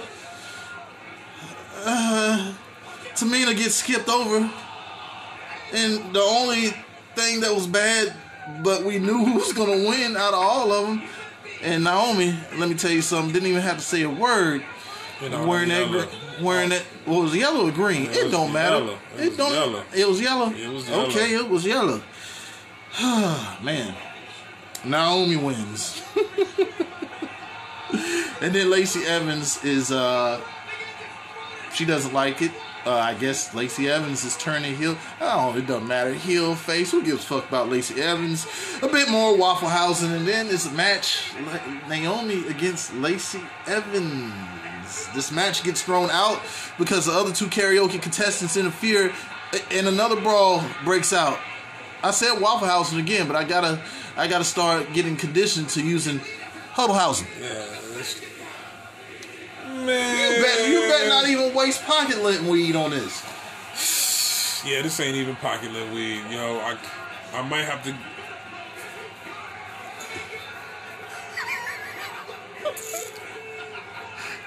Can I help just give a double rating? Alright, so I don't smoke cigarettes. So this is a Newport 100 for me. I don't smoke cigarettes. I ain't never smoked cigarettes. This is a Newport 100. This is worse than pocket lint for me. This is where we're different. I'm taking that Newport 100 he pulled out and putting it back in my pack because when I drink, I like to smoke Newport every now and then. This is a fucking vial of crack. I can't even wait. This is a vial of fucking crack. Well, one thing about it, crack, you eventually like it. You can't even call it a vial of crack. You will eventually like that. But this is definitely a Newport 100. I can't. I'll never enjoy no cigarette. I can't. Fuck it. You at least go with Camel. Fucking whatever the worst cigarette is out there, Marlboro. Camel. Motherfucking Joe, goddamn Jay-Z. Non-menthol Camel. And like I said, I'm not even gonna twist the cap off to even pour some out for the homies for this bullshit. We're just gonna move on. The fuck, karaoke? Sarah Sclabber is back with AJ Styles, and he requests a 2 sweep, sir. Styles gloats about. He requested 2 sweet for his family. Yeah, for his family. I love my kids. Unlike Slater, I get a new kid every week. Alan Joseph, Antoine Jameson, Aaron Johnson, Alan Jeffries, Alien Jonah, Alice Johan, Alejandro, Javier. All right, Styles gloats about him embarrassing Drew Gulak and says, if that was so easy, he'll have the IC strap for a long time. He's informed that he'll go against Matt Riddle for the championship next week. Still too soon. A disgusted AJ says, he'll tell you what's going to happen. He's going to beat Matt Riddle. God damn it. They couldn't at least, first of all, they started off by giving us the non-title match a couple of weeks ago. And they couldn't fucking wait a couple of weeks. That's a WrestleMania match, dude. Yeah, that's a SummerSlam match, dude. That's a Royal Rumble main event match, dude. Like that's a long program. And then they wonder why, like, when it comes time to start doing more booking, like, they don't have anything because they rush through whatever good programs they got. Why? And then I guarantee you this is going to happen. Maybe Baron Corbin or somebody interferes next week when this championship match happens, and they'll repeat the same match over and over and over and over again up until SummerSlam. Yeah. I don't want it. I don't want it right now. I want, like I said, that's a big 4 pay-per-view built main event match. Yeah. New Day versus Cesaro Nakamura. This is finally. This is, I guess, a thing with Big E and Kofi throwing their jackets at Corey Graves. Yeah. The match is on. Nakamura controls Kofi early. In comes Cesaro with some shots. Quick tagging from the duo on Kofi. Cesaro is so fluent in the ring, like just flows like water. Kofi takes control with an assist from Big E backdropping Nakamura from the apron over the top rope. They tag back and forth for the unicorn stomp on Cesaro. I missed that spot. I'm glad they put that back in there. Big E launches Kofi into the outside and into a European uppercut. Goddamn, it looked like that one sucked though. Yeah. Nakamura back on Kofi after the break, and SOS on Nakamura, and Big E gets a tag along with Cesaro. He explodes on Cesaro, but Cesaro quickly turns it around with a couple of more European uppercuts and elbows, continuing to beat down on the corner. It's the New Day's corner, so Kofi gets the blind tag and a nice double stomp, which I don't like, but this was a nice one. Yeah. The tag move, that was so dope. Yeah, that's from the top, from a powerbomb position. Yeah, on Cesaro. That should be their finish. Yeah, I like that. There was a pin attempt and a breakup from Nakamura. Cesaro tags in Nakamura after a kick to the back of Kofi's head. Kofi finds himself isolated again, but Big E is back in, but the ref throws out the match. The brawl continues, and Big E is sent into the steps.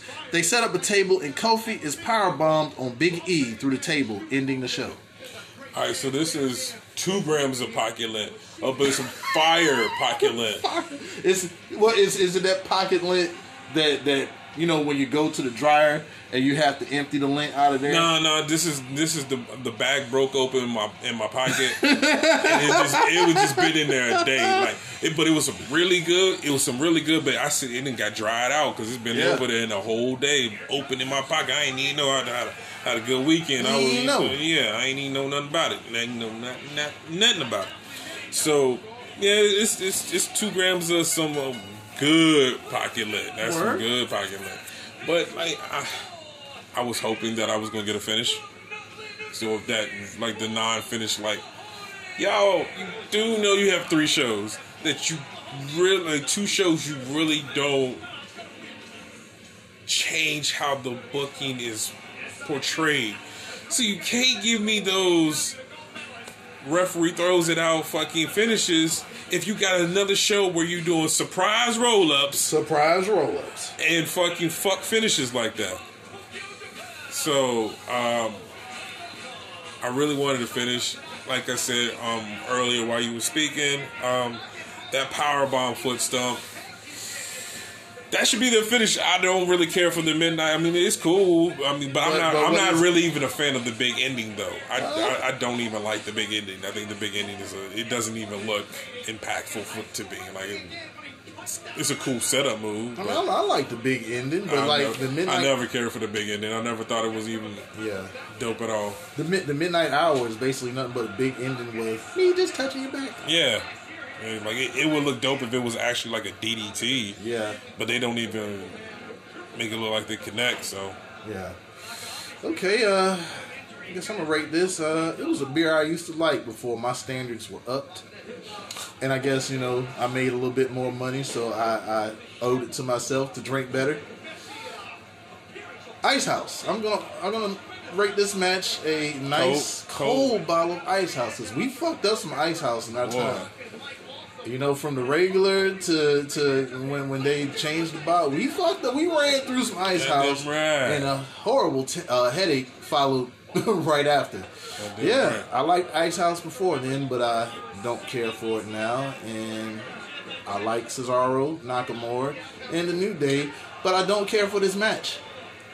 I mean, the match was good, but this is what's going to happen. Okay, you've seen the tables. They've been kind of shown each time they've encountered each other. So I'm pretty sure without no promotion, maybe we're going to get a tables match for the title at Extreme Rules. It would be so dope if it was a TLC match. Yeah, but this is Extreme Rules. Extremely. Like TLC would make that match better. Like just a regular. I mean, they're going to make it dope, but like I've been saying, I'm over New Day. Yeah, I'm over New Day. Yeah. I'm over New Day. I'm over Cesaro and Nakamura not being booked like they need to be booked. I'm just over it. Like completely over it. And once again, you're giving us matches that are going to ultimately end up on your pay-per-view. Why are y'all giving away? Cesaro and Nakamura could have went against Lucha House Party this week, and I would have took that. Yeah. I would have took that and enjoyed it because they had a good showing. What was it, last week? I mean, I like to do something different with Lucha House Party. First off, by like we've been saying, it's change your damn name. That damn Lucha House Party shit is so stupid. What geek made that shit up in the back? Motherfucking cultural appropriator, motherfucker. I'm gonna sip my Starbucks and okay, it's three Mexican. It's a trio. Okay. Yo, you remember Class Act? It's called. One of them. With Child's Play? Is that what the group is called? I think it was Will Smith and Joe Torre. Yeah, Jazzy Jeff and all. Martin. It was Martin and D.L. Hughley. No, it was Martin Steve Harvey. I think it was called. It was the Kings of the House Party. Yeah, Lucha. Original Kings of the Lucha. Hey, Lucha. Dude, there it is. Lucha House Party. You want to go to Panera tonight to eat? Fucking yay, dude. Fucking yay. Fucking Lucha House Party. Get the fuck out of here. If there is any, is there a Roach clip of the week for SmackDown? The powerbomb spot. Yeah. Both of them. Like that powerbomb through fucking Kofi through Big E was fucking harsh. That shit look like it hurt like a motherfucker. As soon as who did he put it on? Was it Cesaro? Yeah. As soon as he hit the mat, you heard. Ooh. Talk about check your tights. Yeah, I can't wear these no more. These is getting washed. Don't go for a tombstone. Goddamn right. Hey, don't hit me no more. Hey, niggas, don't hit me no more. Tell them cut the camera off. Tell them cut the camera off. Put your leg on me when you pin me. You don't want none of this. You don't want to put my leg up. Oh, that's all your leg. That's all on your face. I told you. I had to get some of them bootios, nigga. I was hungry as hell. Make sure you ain't booty. Yeah, that's it. What's your last shot? No, if I have a last shot, yeah, I want to say it was Jeff Hardy's shirt he borrowed from Christian actually not getting fucked up by Sheamus this time. I don't know, man. SmackDown was awful, man. Like, straight up pocket lint. Dude. Yeah, I mean, smack it down full of pocket lint. It's smack it down full of pocket lint. Yeah. Okay, so now we go to another show, which is the show. Yeah, man. You know what time it is? The greatest show on TV right now, and it's been number one 5 weeks in a row. We're episode 5, and every week it's been the best show on television. And I'm only talking about NXT. And this week, it was a Great American Bash. So you know what that means?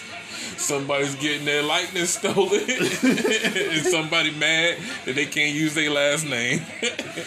That's fucked up. It is fucked up. Yeah. It is fucked up. But that's what happens when that's business. Yeah, trademark. I mean, I don't like it. I think Vince and them is very shrewd for it. It's nasty business, man. It's nasty business. That's fucked up. Just because somebody wanted to go and make something better of themselves instead of being Stardust. And then about 3 more months, man, they gonna have a tag team tournament with your daddy Boots. And guess who ain't gonna be able to take a picture? You or your brother. Y'all just gonna have some old dusty balls down in Florida. Yeah, man. And shit. I mean, that's pretty much you see what happens if you don't let somebody be creative. This man was released, or requested release, and he said, "Fuck y'all, I'm gonna make a whole nother company." Mm-hmm. And then I'm gonna steal one of your biggest stars. Yeah. No, I'm gonna steal 2 of your biggest stars. More coming. Yeah, it's the Gold Brand, Great American Bash, Night 2. Rundown. Candice LeRae defeats Mia Yim in a street fight. Bronson Reed defeats Tony Nese. Johnny Gargano defeats Isaiah Swerve Scott. Delgado del Fantasma defeats Breezango. And Lil Teardrop Maverick. Mercedes Martinez defeats Santana Garrett. And Keith motherfucking Lee motherfucking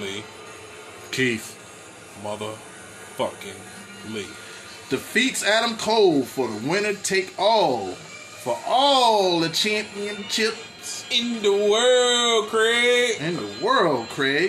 We'll start off with the street fight with Mia Yim versus Candice LeRae. LeRae comes out but is attacked by Mia Yim before she comes down the ramp, and she's thrown into the steps.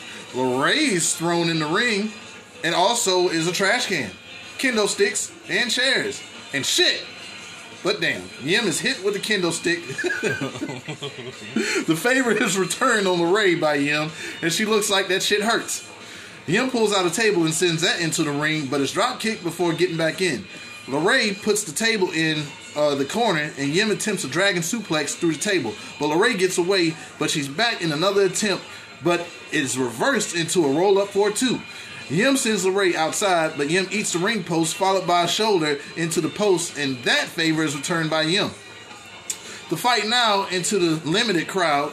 They throw chips and shit at each other on a catering table, and I'm pretty sure somebody got mad. They was like, "God damn, I was gonna go over there and give me some of that shit." Yim is favoring the left arm. LeRae pulls out a table. They fight on the platform, and LeRae extinguishes Yim with the fire extinguisher. LeRae tries to suplex Yim, but LeRae gets drop kicked through the fucking table. That spot was fucking dope. Yes, sir. Yim gets crashed face first into a chair after a break, followed by a drop kick for a near fall from LeRae. LeRae drives the chair into the ribs of Yim and grabs some more chairs from the outside. A lot of chairs. LeRae beats Yim with the trash can lid, focusing on the ribs. LeRae places the table on the top turnbuckle. Yim reverses a suplex on LeRae, but both are down after an enziguri and a head kick. Forearms and a clothesline by Yim. Yim puts a garbage can over LeRae and then a big boot. Then a cannonball for a 2. Oh shit. Yim then found some brass knuckles. But LeRae swings a chair on Yim, beating her ass repeatedly.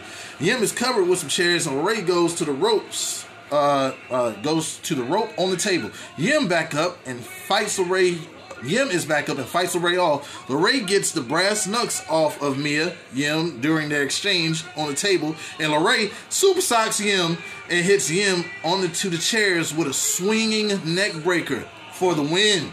The neck breaker was dope. That like she hit all of that big pile of chairs, every last bit of it. That motherfucker made Yim be taking some spots, man. Yeah, I mean, like we said last week, she's definitely a soldier.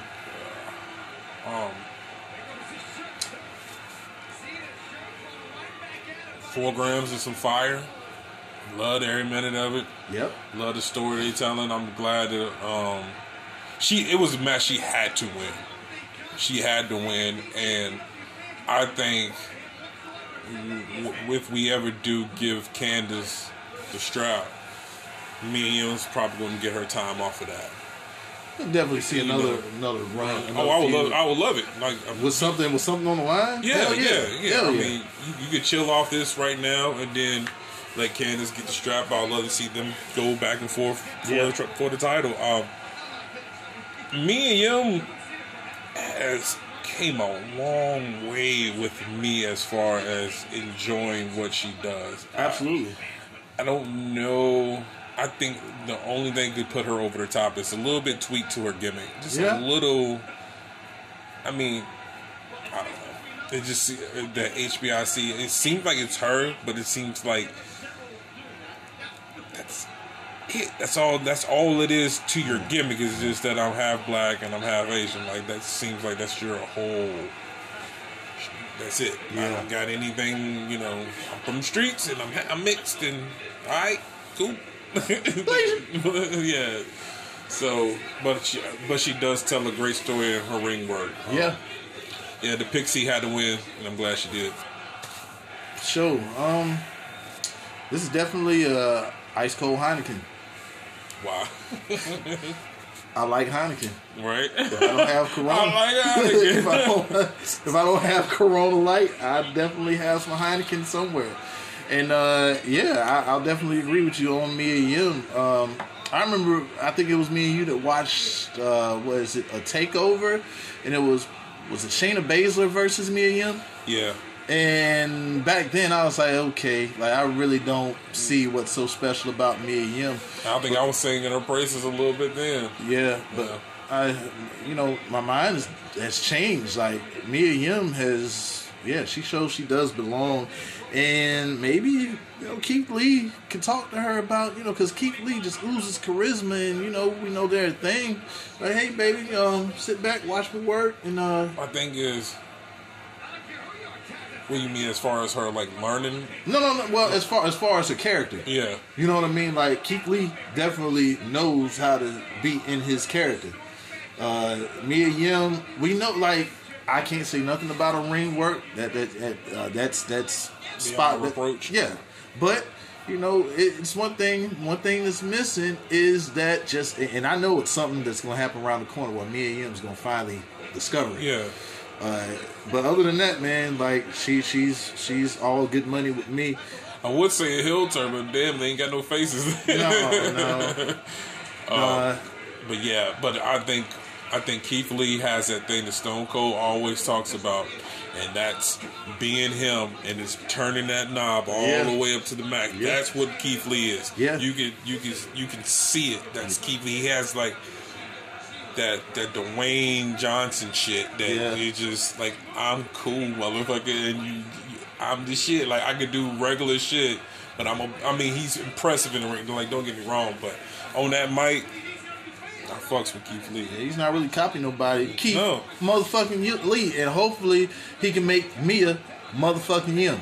I doubt it.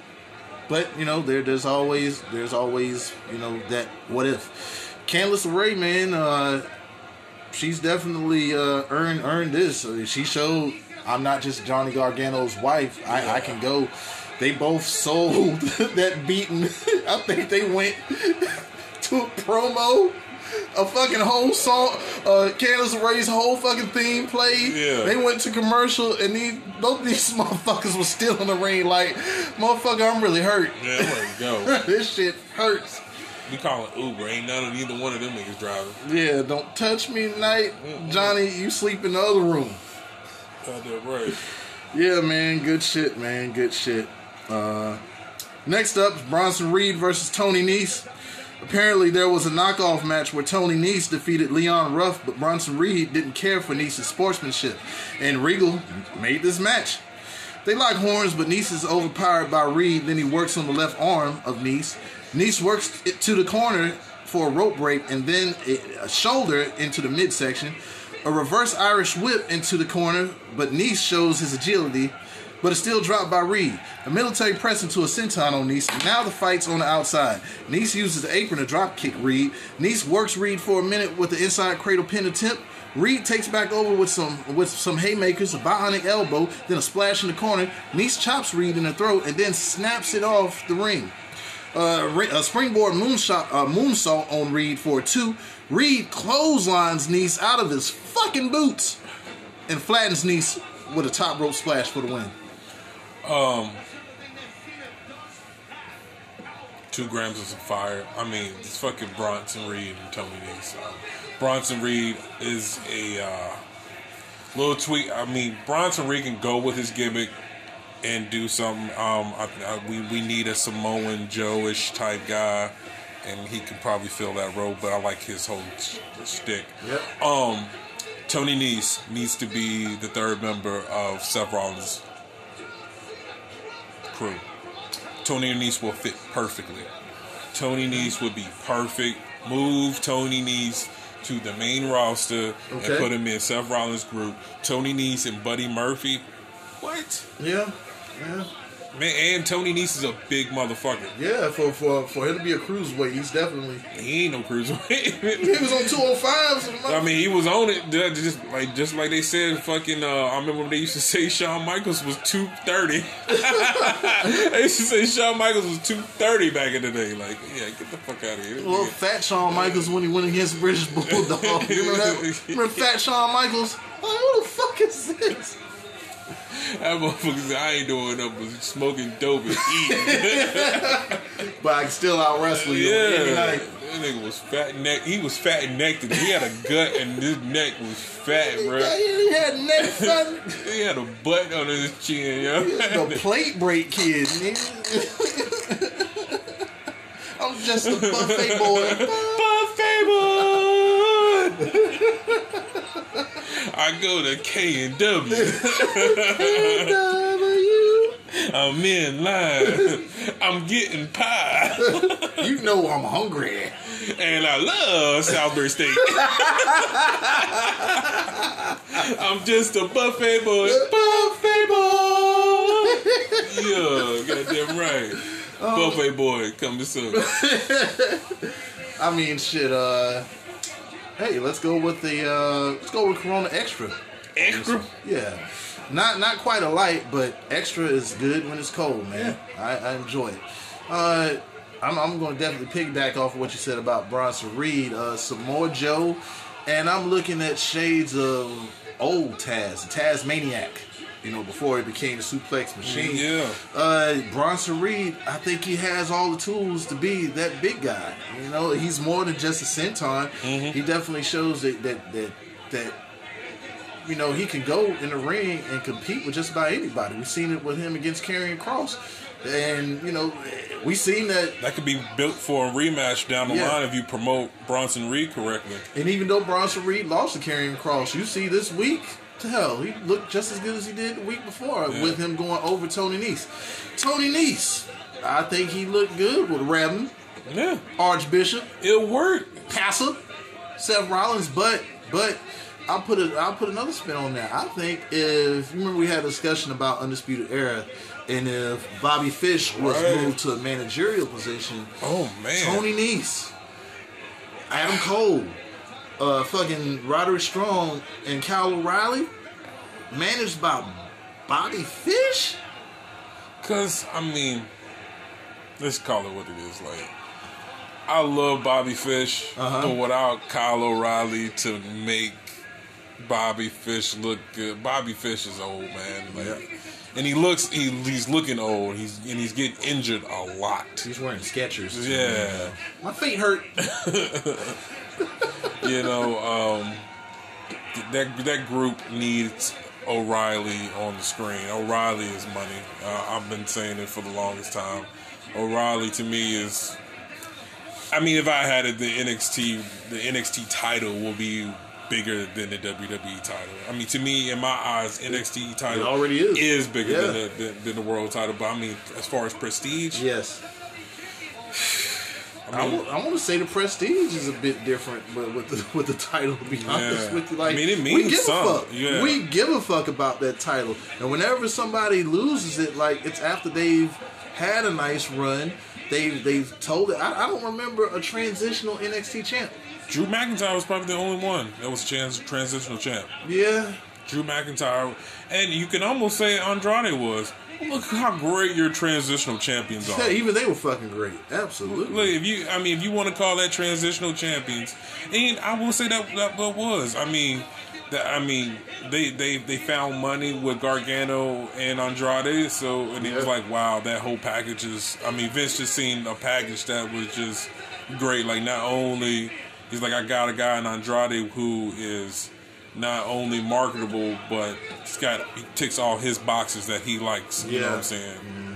So, yeah, we don't know where Tony Nese lies. We don't know the future of Tony Nese, but we know there is a future. Well, let's pray to Wrestling Jesus.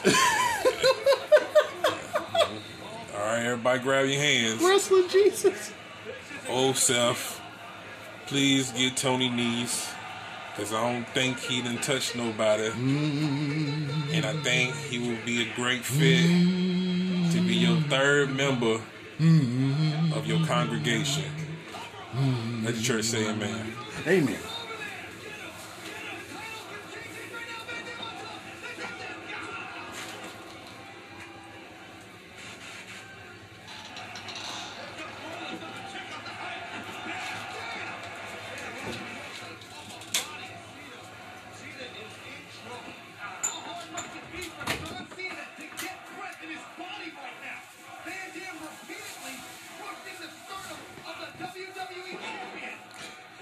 Another Mercedes Martinez vignette. Then Robert Stone and Aaliyah in the back with Sarah's cousin, Mackenzie. They try to recruit Shotzi Blackheart, and Stone bumps Killian Dane, who then sends Stone into a container, and Shotzi Blackheart shatters the right ankle of Stone with her tank. Isaiah Swerve Scott versus Johnny Gargano. All right, so Matt wrestling with Gargano, controlling the first, working the joints of Swerve. Swerve is back on his feet and lands on them after a Hurricane Rana attempt by Gargano. Good shit. Some good luching into a stalemate on the outside. They both run back into the ring as the ref counts them out. Or he tries to count them out, but Gargano tries his DDT, but Swerve blocks it. Then sends Gargano back on the outside, followed by a beautiful backflip dive over the ropes. Looks like Gargano's in control after the match, kicking the shit out of the head of Swerve for a 1 count. Swerve counters and steals on Gargano with a European uppercut to the back of Gargano from the middle turnbuckle. Gargano eats a boot on the outside. Swerve with some hand game on Gargano, then a flatliner. A slingshot on the former kill shot.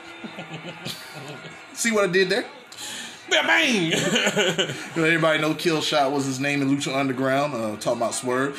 A little bit of luching, then a rollover suplex for 2. Some back and forth by the 2, ending with a house call on Gargano. Gargano lands an STF, and man, this match has it all. JML driver by Swerve for 2. Swerve goes to the top, but Gargano gets a kick to the face. Swerve tries for a double stomp, but misses and is pushed into a post. Then a Dragon Rana by Gargano. Then one final beat DDT for the win. Man, fucking 4 grams is on fire. Yep. I'm glad Swerve got to show what he can do outside of being doing all your creator wrestler moves on your 2K.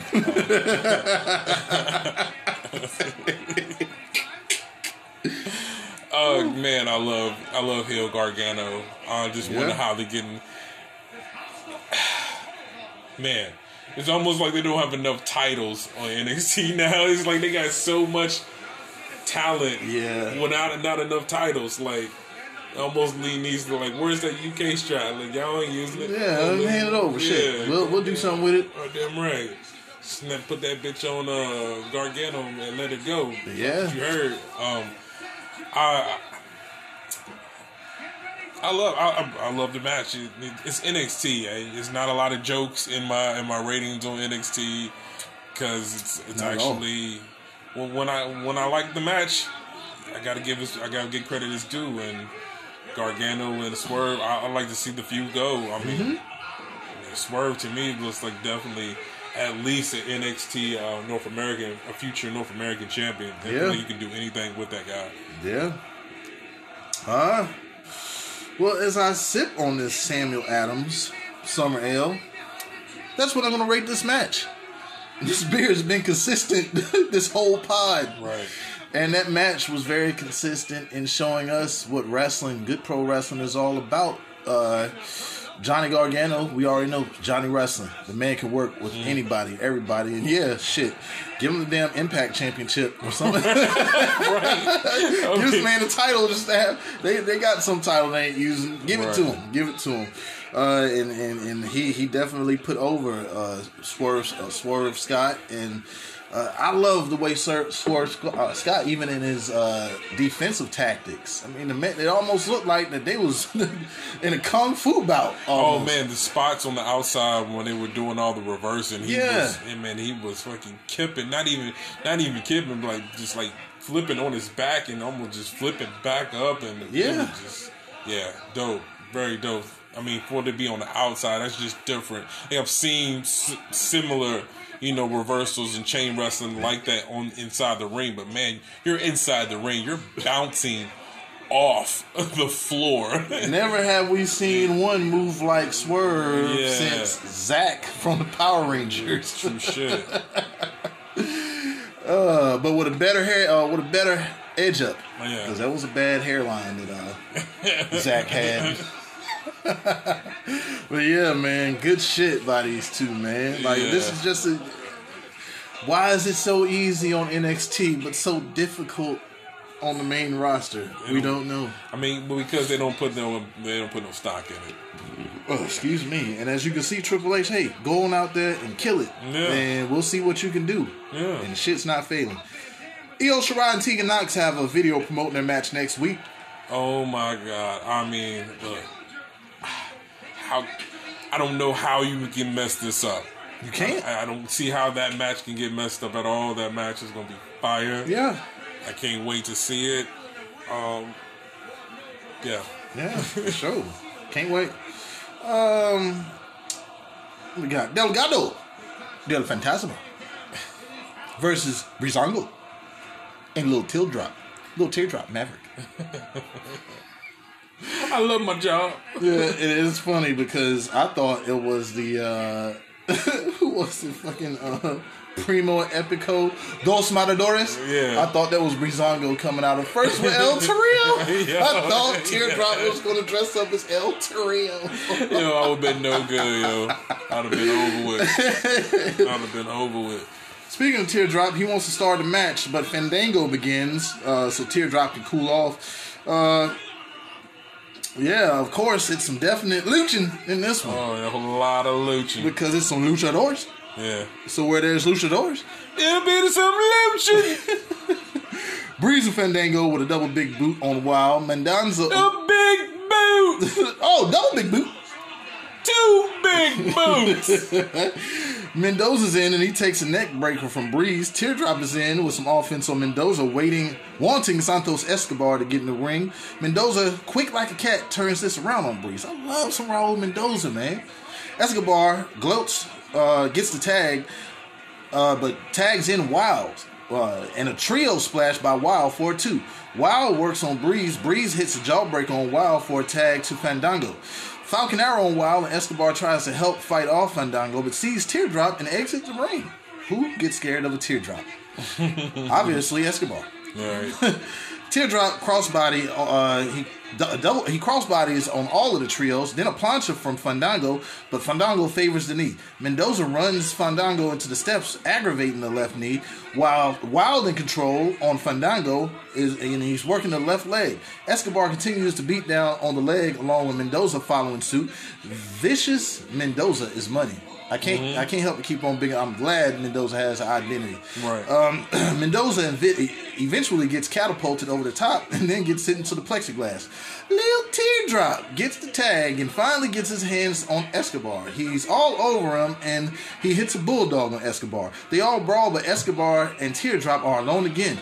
Teardrop's legs are swept while going for a high risk attempt, and then the tear gets dropped in a Phantom Driver by Escobar for the win. It's 2.5 of some fire. Yes, sir. The right man won. Yeah, no doubt. The wrong kid did not die. Yeah. That's what you can say about it. Like Raul Mendoza, man, what can you say? Great heel work. Fucking Breezango's funny as always with the intros. I love that gimmick, and I love how they can really highlight that on NXT. They should never move up. I mean, because they're never gonna take their gimmick seriously. You know what I'm saying? They're never gonna put the time behind it. Yeah. And promote it the way it needs to be promoted. Like, I almost feel like that was kind of the thing that fucked up Enzo and Cash. Yeah. I mean, but Enzo and Cash was one of the biggest things, and like Fandango could be the biggest thing that comes onto the tag team scene if you don't, just pay attention to it. Like, you don't have, and like we were talking about before, when it comes to tag team wrestling, you don't have to just because you're not being booked to be the eventual champ or the champ, like, you cannot be highlighted. Right. You can highlight them all. I mean, most definitely. I'm going to give this one a Bud Light Clamato, which is tomato juice in beer. And some people call it a red eye. The red eye, I've had maybe one in my life, but it wasn't bad. I don't know if I want another one, though. But, this trio of Escobar, Wild, and Mendoza, I like it already. And they're actually going to show us what Lucha House Party doesn't on the main roster. It's definitely some lucha done right. Fandango and Tyler Breeze, yeah, man. All you have to do is just let them do them. I don't know what it is. I don't know if this is purposely done by design, but it seems like everything that is done in NXT hardly ever sees any light on the main roster. And they're over. Yeah. Breezango is over. Like, I instantly liked them all over again. Like, I didn't really care for them on the main roster. For one, they job to everybody, which they don't get me wrong, they're a bit of enhancement talent right now, but I do think they deserve a tag title run in NXT. I think it's coming. Yeah, I mean, to me, they're right in the middle of the road as far as being an enhancement talent and still in the running for a tag team strap. But I'm definitely behind it because, I mean, I've not really seen a lot of good, really, really good, strong matches out of Fandango. Mm-hmm. But I know Tyler Breeze can go. So as long as you got one that can really go, and I'm not, talking crap about Fandango, but 5-star matches in Fandango ain't been the same thing, so. Yeah, I haven't seen a lot of bad, from Fandango neither, Fandango. Yeah. So. Good shit. Yeah, definitely. But like Clamato. Clamato. Yeah. Who was the motherfucker that thought of tomato juice? Hey, well, hell, I got this beer, but not that much. Hey, pour a little bit of this V8 in there and see where it goes. Yeah. Not that bad. Not that bad at all. Okay, we're back with Sarah, but a cousin. Squad. Mackenzie. Squad. with the Garganos. She asked them what's next after their victories. Johnny says they are the power couple and Finn Balor is his next target. I'll watch him go at it again. Shit. Yeah, you can get that ass whooped one more time. I guess so. Yeah, I'm all for it. And Candice LeRae says she has some unfinished business as well. That goes back to what you were saying earlier, about her, moving on from Mia Yim and I caught it. Yeah, he did. Yeah, he did. Kudos to 420 for calling that for sure. It's Drew McIntyre. He hypes up the main event as well, saying his money is on Adam Cole. Yeah. Santana Garrett versus Mercedes Martinez. Mercedes has borrowed Jimmy Havoc's costume as he deals with rehab. Martinez beats up Garrett in the corner, but Garrett fights back. A handspring back elbow in the corner on Martinez, but it's a no-sell. And Martinez lands a big boot. Some ground and pound, then some back and forth between them, with Martinez winning the exchange. This is better than MVP's Fisherman Suplex. This is a Fisherman Buster by Martinez for the win. Half a gram of some fire. Yeah. I would give it a little bit more because I feel like somebody else besides Santana Garrett should have did that. Like, why are we not promoting Santana Garrett? Like, ain't she a pretty decent enough worker? Yeah, third generation. Yeah. I've never heard of Kenny Garrett. I've never heard of the father, but No. I heard he was big on the indies. So you putting something new to me. I was today's years old when I found out that she was a third generation anything. Yeah, I didn't know until Wednesday. I must have missed that. I was definitely indulging when I was watching this on my long hour and a half work day that day. I'm tired, boss. Yeah, right. Yeah, right. Sure. I mean, I'm glad they're doing something with Martinez. I'm wondering, I'm thinking she's probably going to be one of those talents that never leaves NXT. She shouldn't. No, I don't think they'll never do her right. I mean, she'll, like I was saying before, she's Tamina done right. What Tamina should have always been. Mm-hmm. But ain't nobody trying to look at Tamina's bow-legged ass. Nobody's trying to look at her, period. But somehow, some way, she still ends up on a SmackDown. I'm gonna give this a ice cold. This is like what Pocket Lip follows Tamina. Pocket Lip weed. Follow the lint. Yeah, you'll find Tamina. Yeah, Oh, you got some lint right there, Tamina. Oh, there's no Tamina right there. Tamina. Shit. What a good Pocket Lip weed at? Oh, ain't none. Oh shit. Holler at Tamina for that thing. I just got some rolled up right now. You trying to take a hit? No, I do not want a Pocket Lip for Tamina. Yeah, it tastes like some Tide. Oh, she was balling out this week. She did some game, nigga. She did the game pods, nigga. She was the game pods. All right, let's. I'm gonna rate this a ice cold red stripe. If you never had a red stripe, it's definitely popular among the Caribbean community. And whenever I go to one of my mother-in-law's cookouts with my Jamaican father-in-law, he always keeps a red stripe. Red stripe. Yeah, definitely a good debut for Mercedes Martinez. She kind of reminded me of Shayna Baszler, just with the ground and pound and a shoot fighting and all of that. Yeah, she's definitely not going to be one that Vince takes to if she hits the main roster. No. And I do believe that she definitely needs to stay where she's at. Santana Garrett, on the other hand, I think I need to see more of her. Right now, she's pretty much... She doesn't have an identity to me. Like, I know she's there, but enhancement talent, that's all she does. A couple of flips here, a couple of flips there, but who is she? Definitely... Candice Michelle done right?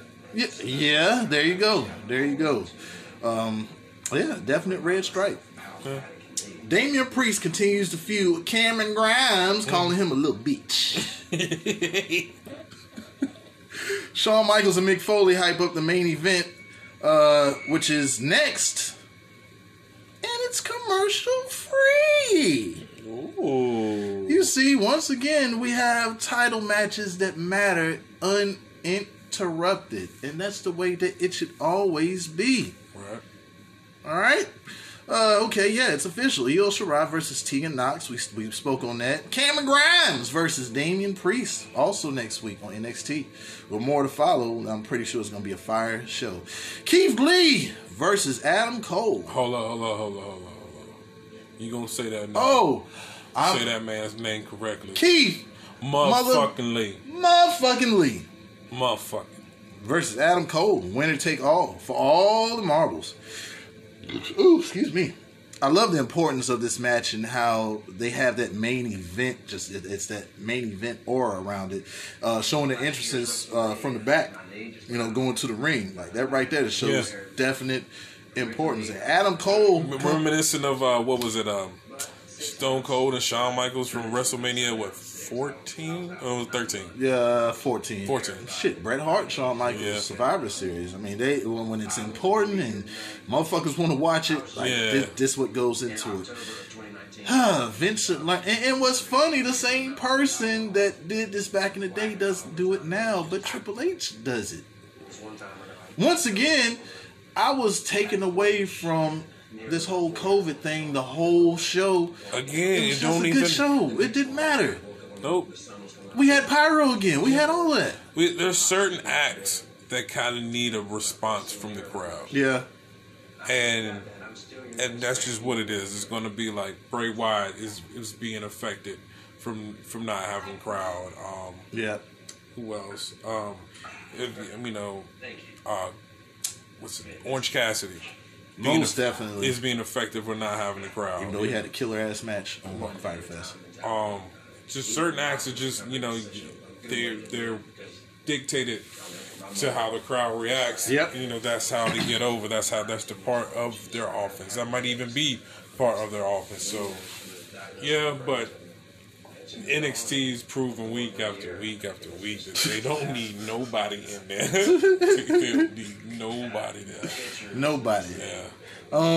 Adam Cole is out by himself, which is, I like to point to that. Well, with Johnny Gargano as well. We're seeing heels being pushed on NXT that sometimes don't need to cheat to win. So, yeah, man. So, Adam Cole is out.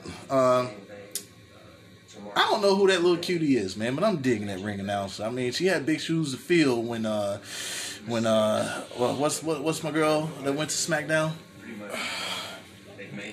Oh, shit. Freckles, that's what I'll call her until we figure it out. I'm buzzing a little bit off this Samuel Adams. I'm about to say Katie Carter, but that's not her. I was about to say Kayla Braxton. Kayla Braxton. Yeah. I mean, when she was on NXT, whew. But the little girl with the natural hair has really grown on me a little bit. Yeah, a little cute thing. The match is on. What you doing girl? The match is on. It's a standoff. Cole with an early headlock. Keith Lee turns it into a wrist lock. Cole tries to exit the ring for a break, but is pulled back in by Lee. Cole breaks the hold with a forearm. Shoulder block by Lee on Cole to the outside. Cole sidesteps Lee, and he goes flying into the plexiglass, and Cole is in control on the outside, breaking down Lee. He fucked up that plexiglass. That spot was dope. He ran. I'm not taking this shit. You take this shit on your own. I took a couple of them leading up to this fucking match. Fuck, I don't want no more. Nigga, you done pounced me into the crowd. You fucked me up without fucking me up. Yeah. Shit, we have to eat this one. Not today, goddammit. Not today. Neck breaker on Lee, then some forearms with another neck breaker for a 1 count. Head scissors applied on Lee. Then Cole follows with some punches. A switch kick and a hangman's neck breaker for a near fall. Dang, bro. Yeah. Vicious. Cole talks some shit and Lee explodes. A mid-air power slam on Cole. What is that? The Tour of the Islands? Yeah, still dope. Fuck it. A double chop on Cole in the corner. Lee tries to go to the top, but is kicked by Cole. Then a backstabber on Lee for it too. Lee powers out the pin and Cole goes to try going to the top, but Lee ain't having that shit. Lee fucking struggle plexes. I said, what the... Yeah. Man, you gotta have a strong back for that shit. But like Cole just hung there for a minute. Yeah. God damn. But he's... I thought it was like a fuck up at first, but it was like, nah, I'm gonna dead weight your ass. Little boy, you know I can do... Oh, I can't do it. Psych. Yeah. It was a hell of a spot. Yeah, but he suplexes him in the ring for a near fall. Cole with a few kicks on Lee, but he's powerbombed and escapes it with a finger on the rope. Finger on the rope. Like, come on, man. This shit's awesome. Cole escapes to the outside. It's a head kick on Lee. Then a pounce on Cole into a spine buster. God damn, for a 2 count. Lee with a mid-rope moonsault on Cole. God damn. And he flattened that motherfucker. Mm-hmm. I don't know how Cole kicked out of that shit, to be honest with you. Cole... He ate every bit of it. All of it. Cole looks spent, but he fights off Lee and hands him a super kick, but Lee hulks up. More super kicks, and then a last shot for a fucking 2. And Cole is shot. Cole tries for another last shot, but is killed. Cole died. Yeah. Fucking clothesline landed on his fucking neck. Cole is dead. Yeah. Cole hits the Panama, but no, he's not. Cole hits the Panama Sunrise on Lee for a pin, but Lee kicks the fuck out. Cole is like, what the fuck? 3 more super kicks, and nope. Another 2. Cole takes down the knee pad for another last shot. Cole tried it again. A failed Panama Sunrise into a Spirit Bomb. That was spiritual. And then a Big Bang Catastrophe for the 1, 2, 3. Keith Lee beats Adam Cole for all the gold. All the gold, Craig. All the gold in the world, Craig. Confetti celebration with Scarlett and Karrion Kross looking from the top as the show goes off. 7 grams is a 5-star match in my book. I'm definitely gonna give it 5.5 grams. Yeah, hell yeah. It gave. I mean, the only thing this match did need. I mean, as much as we say they don't need it. I mean, a crowd would have made just everything else. And a takeover. Yeah, it would have been everything you were wanting with the crowd participation. That was all was needed from this match. That fucking Panama. I mean, the way they made it looked so fucking good. Like, yeah. I was like, man, I was hoping that he was gonna land it and it looked decent when he do it, but yeah, it came off really nice. That spot when he took out the fucking plexiglass, that was dope. Yeah. So many moments. Like, watch the match. This is. I'm not gonna really go over it again. Yeah, words can't describe it. You need to watch it if you're a fan and you love NXT as much as we do. Hell, you love wrestling. Period. You need to watch that. More people need to watch NXT. Like, stop watching Raw and Smack. I mean, not stop watching it, but no, man, I can't watch that. It's the Little League. How? It's the Little League, man. I'll They're take a bunch the Little of League any day. Give me NXT. Like, yeah, we're not stupid at all. I'm only excited for it. Like, when I knew Sasha Banks and was gonna wrestle Io Shirai, I knew that match was gonna be fire. Like, yeah. There's nothing about you knew that was going to be a great match. Like, yeah. In WWE, man, you have the same talent wrestling the same people, but they're on Raw and SmackDown, and you're not getting a third of that match. Nope. So, nah, man. You seen that with Drew McIntyre and Andrade? How pedestrian that match was. How different. I mean, they killed it. They blew the house off at TakeOver. And on Raw. But going back to Keith motherfucking Lee. Motherfucker. Keith motherfucking Lee is the man. I'm glad he has all his titles. Yes. I hope if they get the strap off of him, any one of the straps, I'm hoping that it's like he has to wrestle twice in one night. Yeah. It'll be cool if he can go a couple defenses. Yeah. Usually, how they have it is like, pretty much like that next title defense, he's losing one of those titles, or maybe even both. You know what I'm saying? Depending on how it's booked, I can see it going any way and still not hurting Keith Lee. You still will have to defend your title twice. So however they do it, it's going to be some type of fuckery. But I'm looking forward to Karrion Kross and Keith Lee. Like, makes sense. I'm glad it looks like. I hope they keep Adam Cole and Karrion Kross away from each other. But I will understand Karrion Kross going through Adam Cole and that being like the linchpin to start the dissension between them, Adam Cole, and Undisputed Era. But I don't want them to. I don't want Karrion Kross and Adam Cole in a match, even if it's without the title. Maybe Adam Cole comes out and booking with Dotman 211. Hey.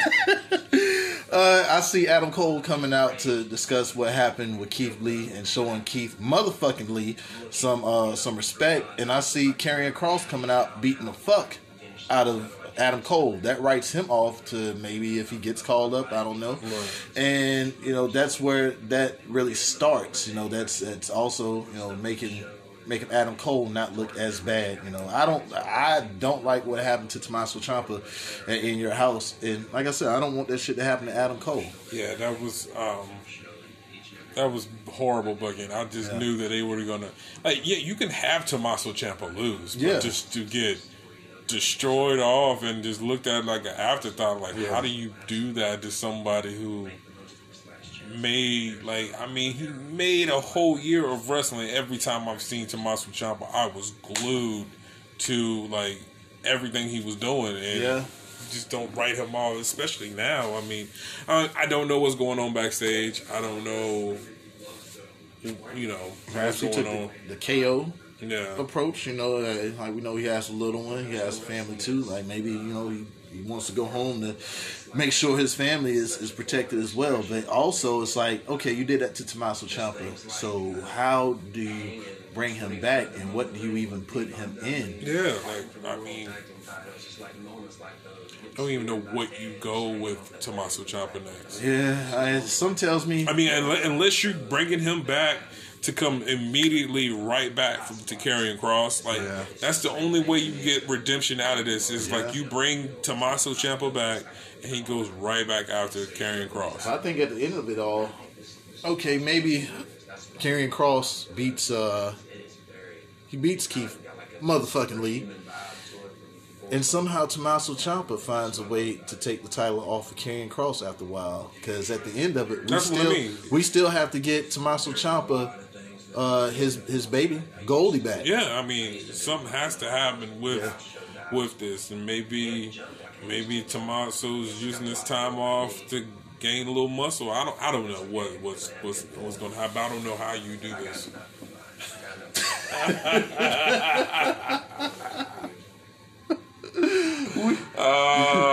We don't know. We're laughing at something. Look, this what happens when you put shit on while doing the pod. Good old Jeff. Yeah. Good old Jeff is Christian.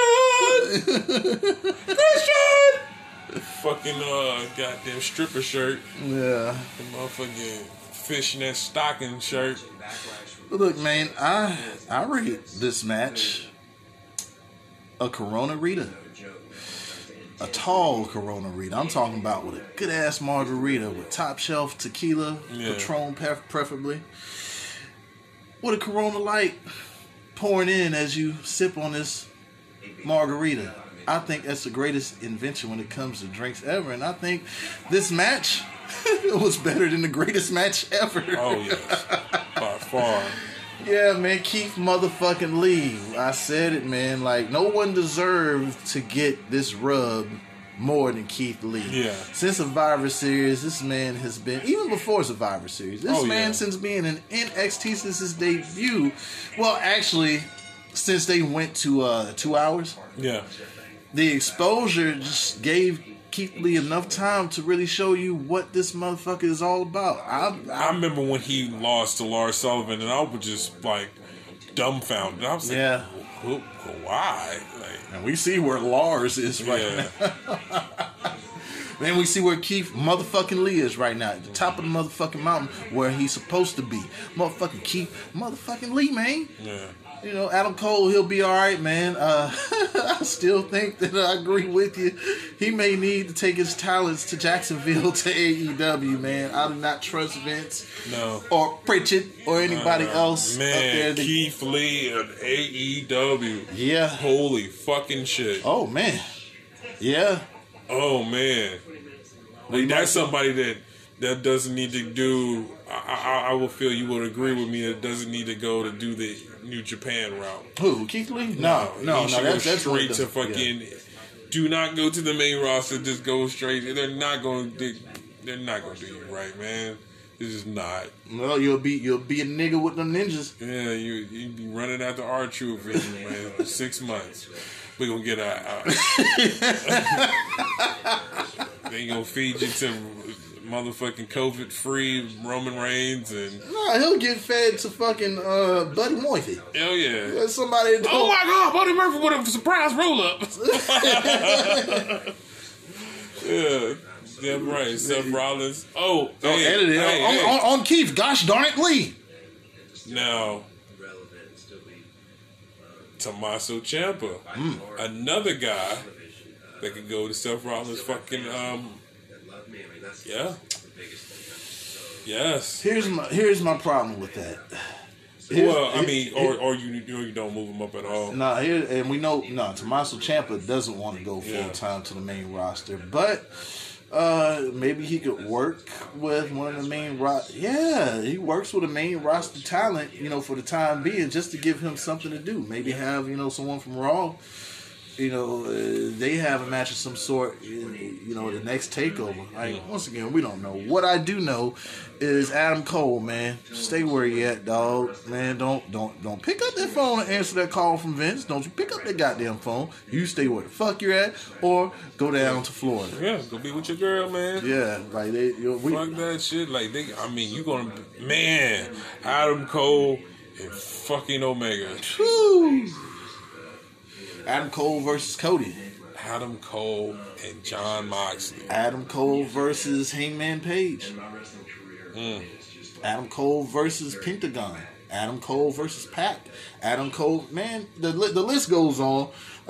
Yeah, man, like, this is a fire ass match. This is everything I wanted the main event to be. I knew that shit was gonna be some fire. So, well, I hope next week it's better, which it probably won't be on the main roster. I'm already predicting that NXT will be the top show for next week once again. Roach clip of the week. Roach clip. Definitely. You know what's going to come from NXT. Yep. Keith Lee, Adam Cole match. Like I said, go watch it. It's dope. There's not a lot that you can say. How many other words you wanted me to get about for great? I can just read them off, and you know what I'm saying? Bye. The shit. Fantastic. Yeah, that's my last shot for sure, man. Damn, how great NXT is, and how I felt like I was forced to sit through the Anaconda Malt Liquor sponsored and a smack it down full of pocket lint. Anaconda Malt Liquor, bruh. I read off of Black fucking Dynamite. It makes you go, ooh. Shit. Well, that has once again been another great episode of Hayes, Hops, and Turnbuckles. I am NKB420. AKA Fat Boy 420, AKA I'm about to make some mothers, nigga. Dotman 211. We out, bitch ass nigga, motherfucker.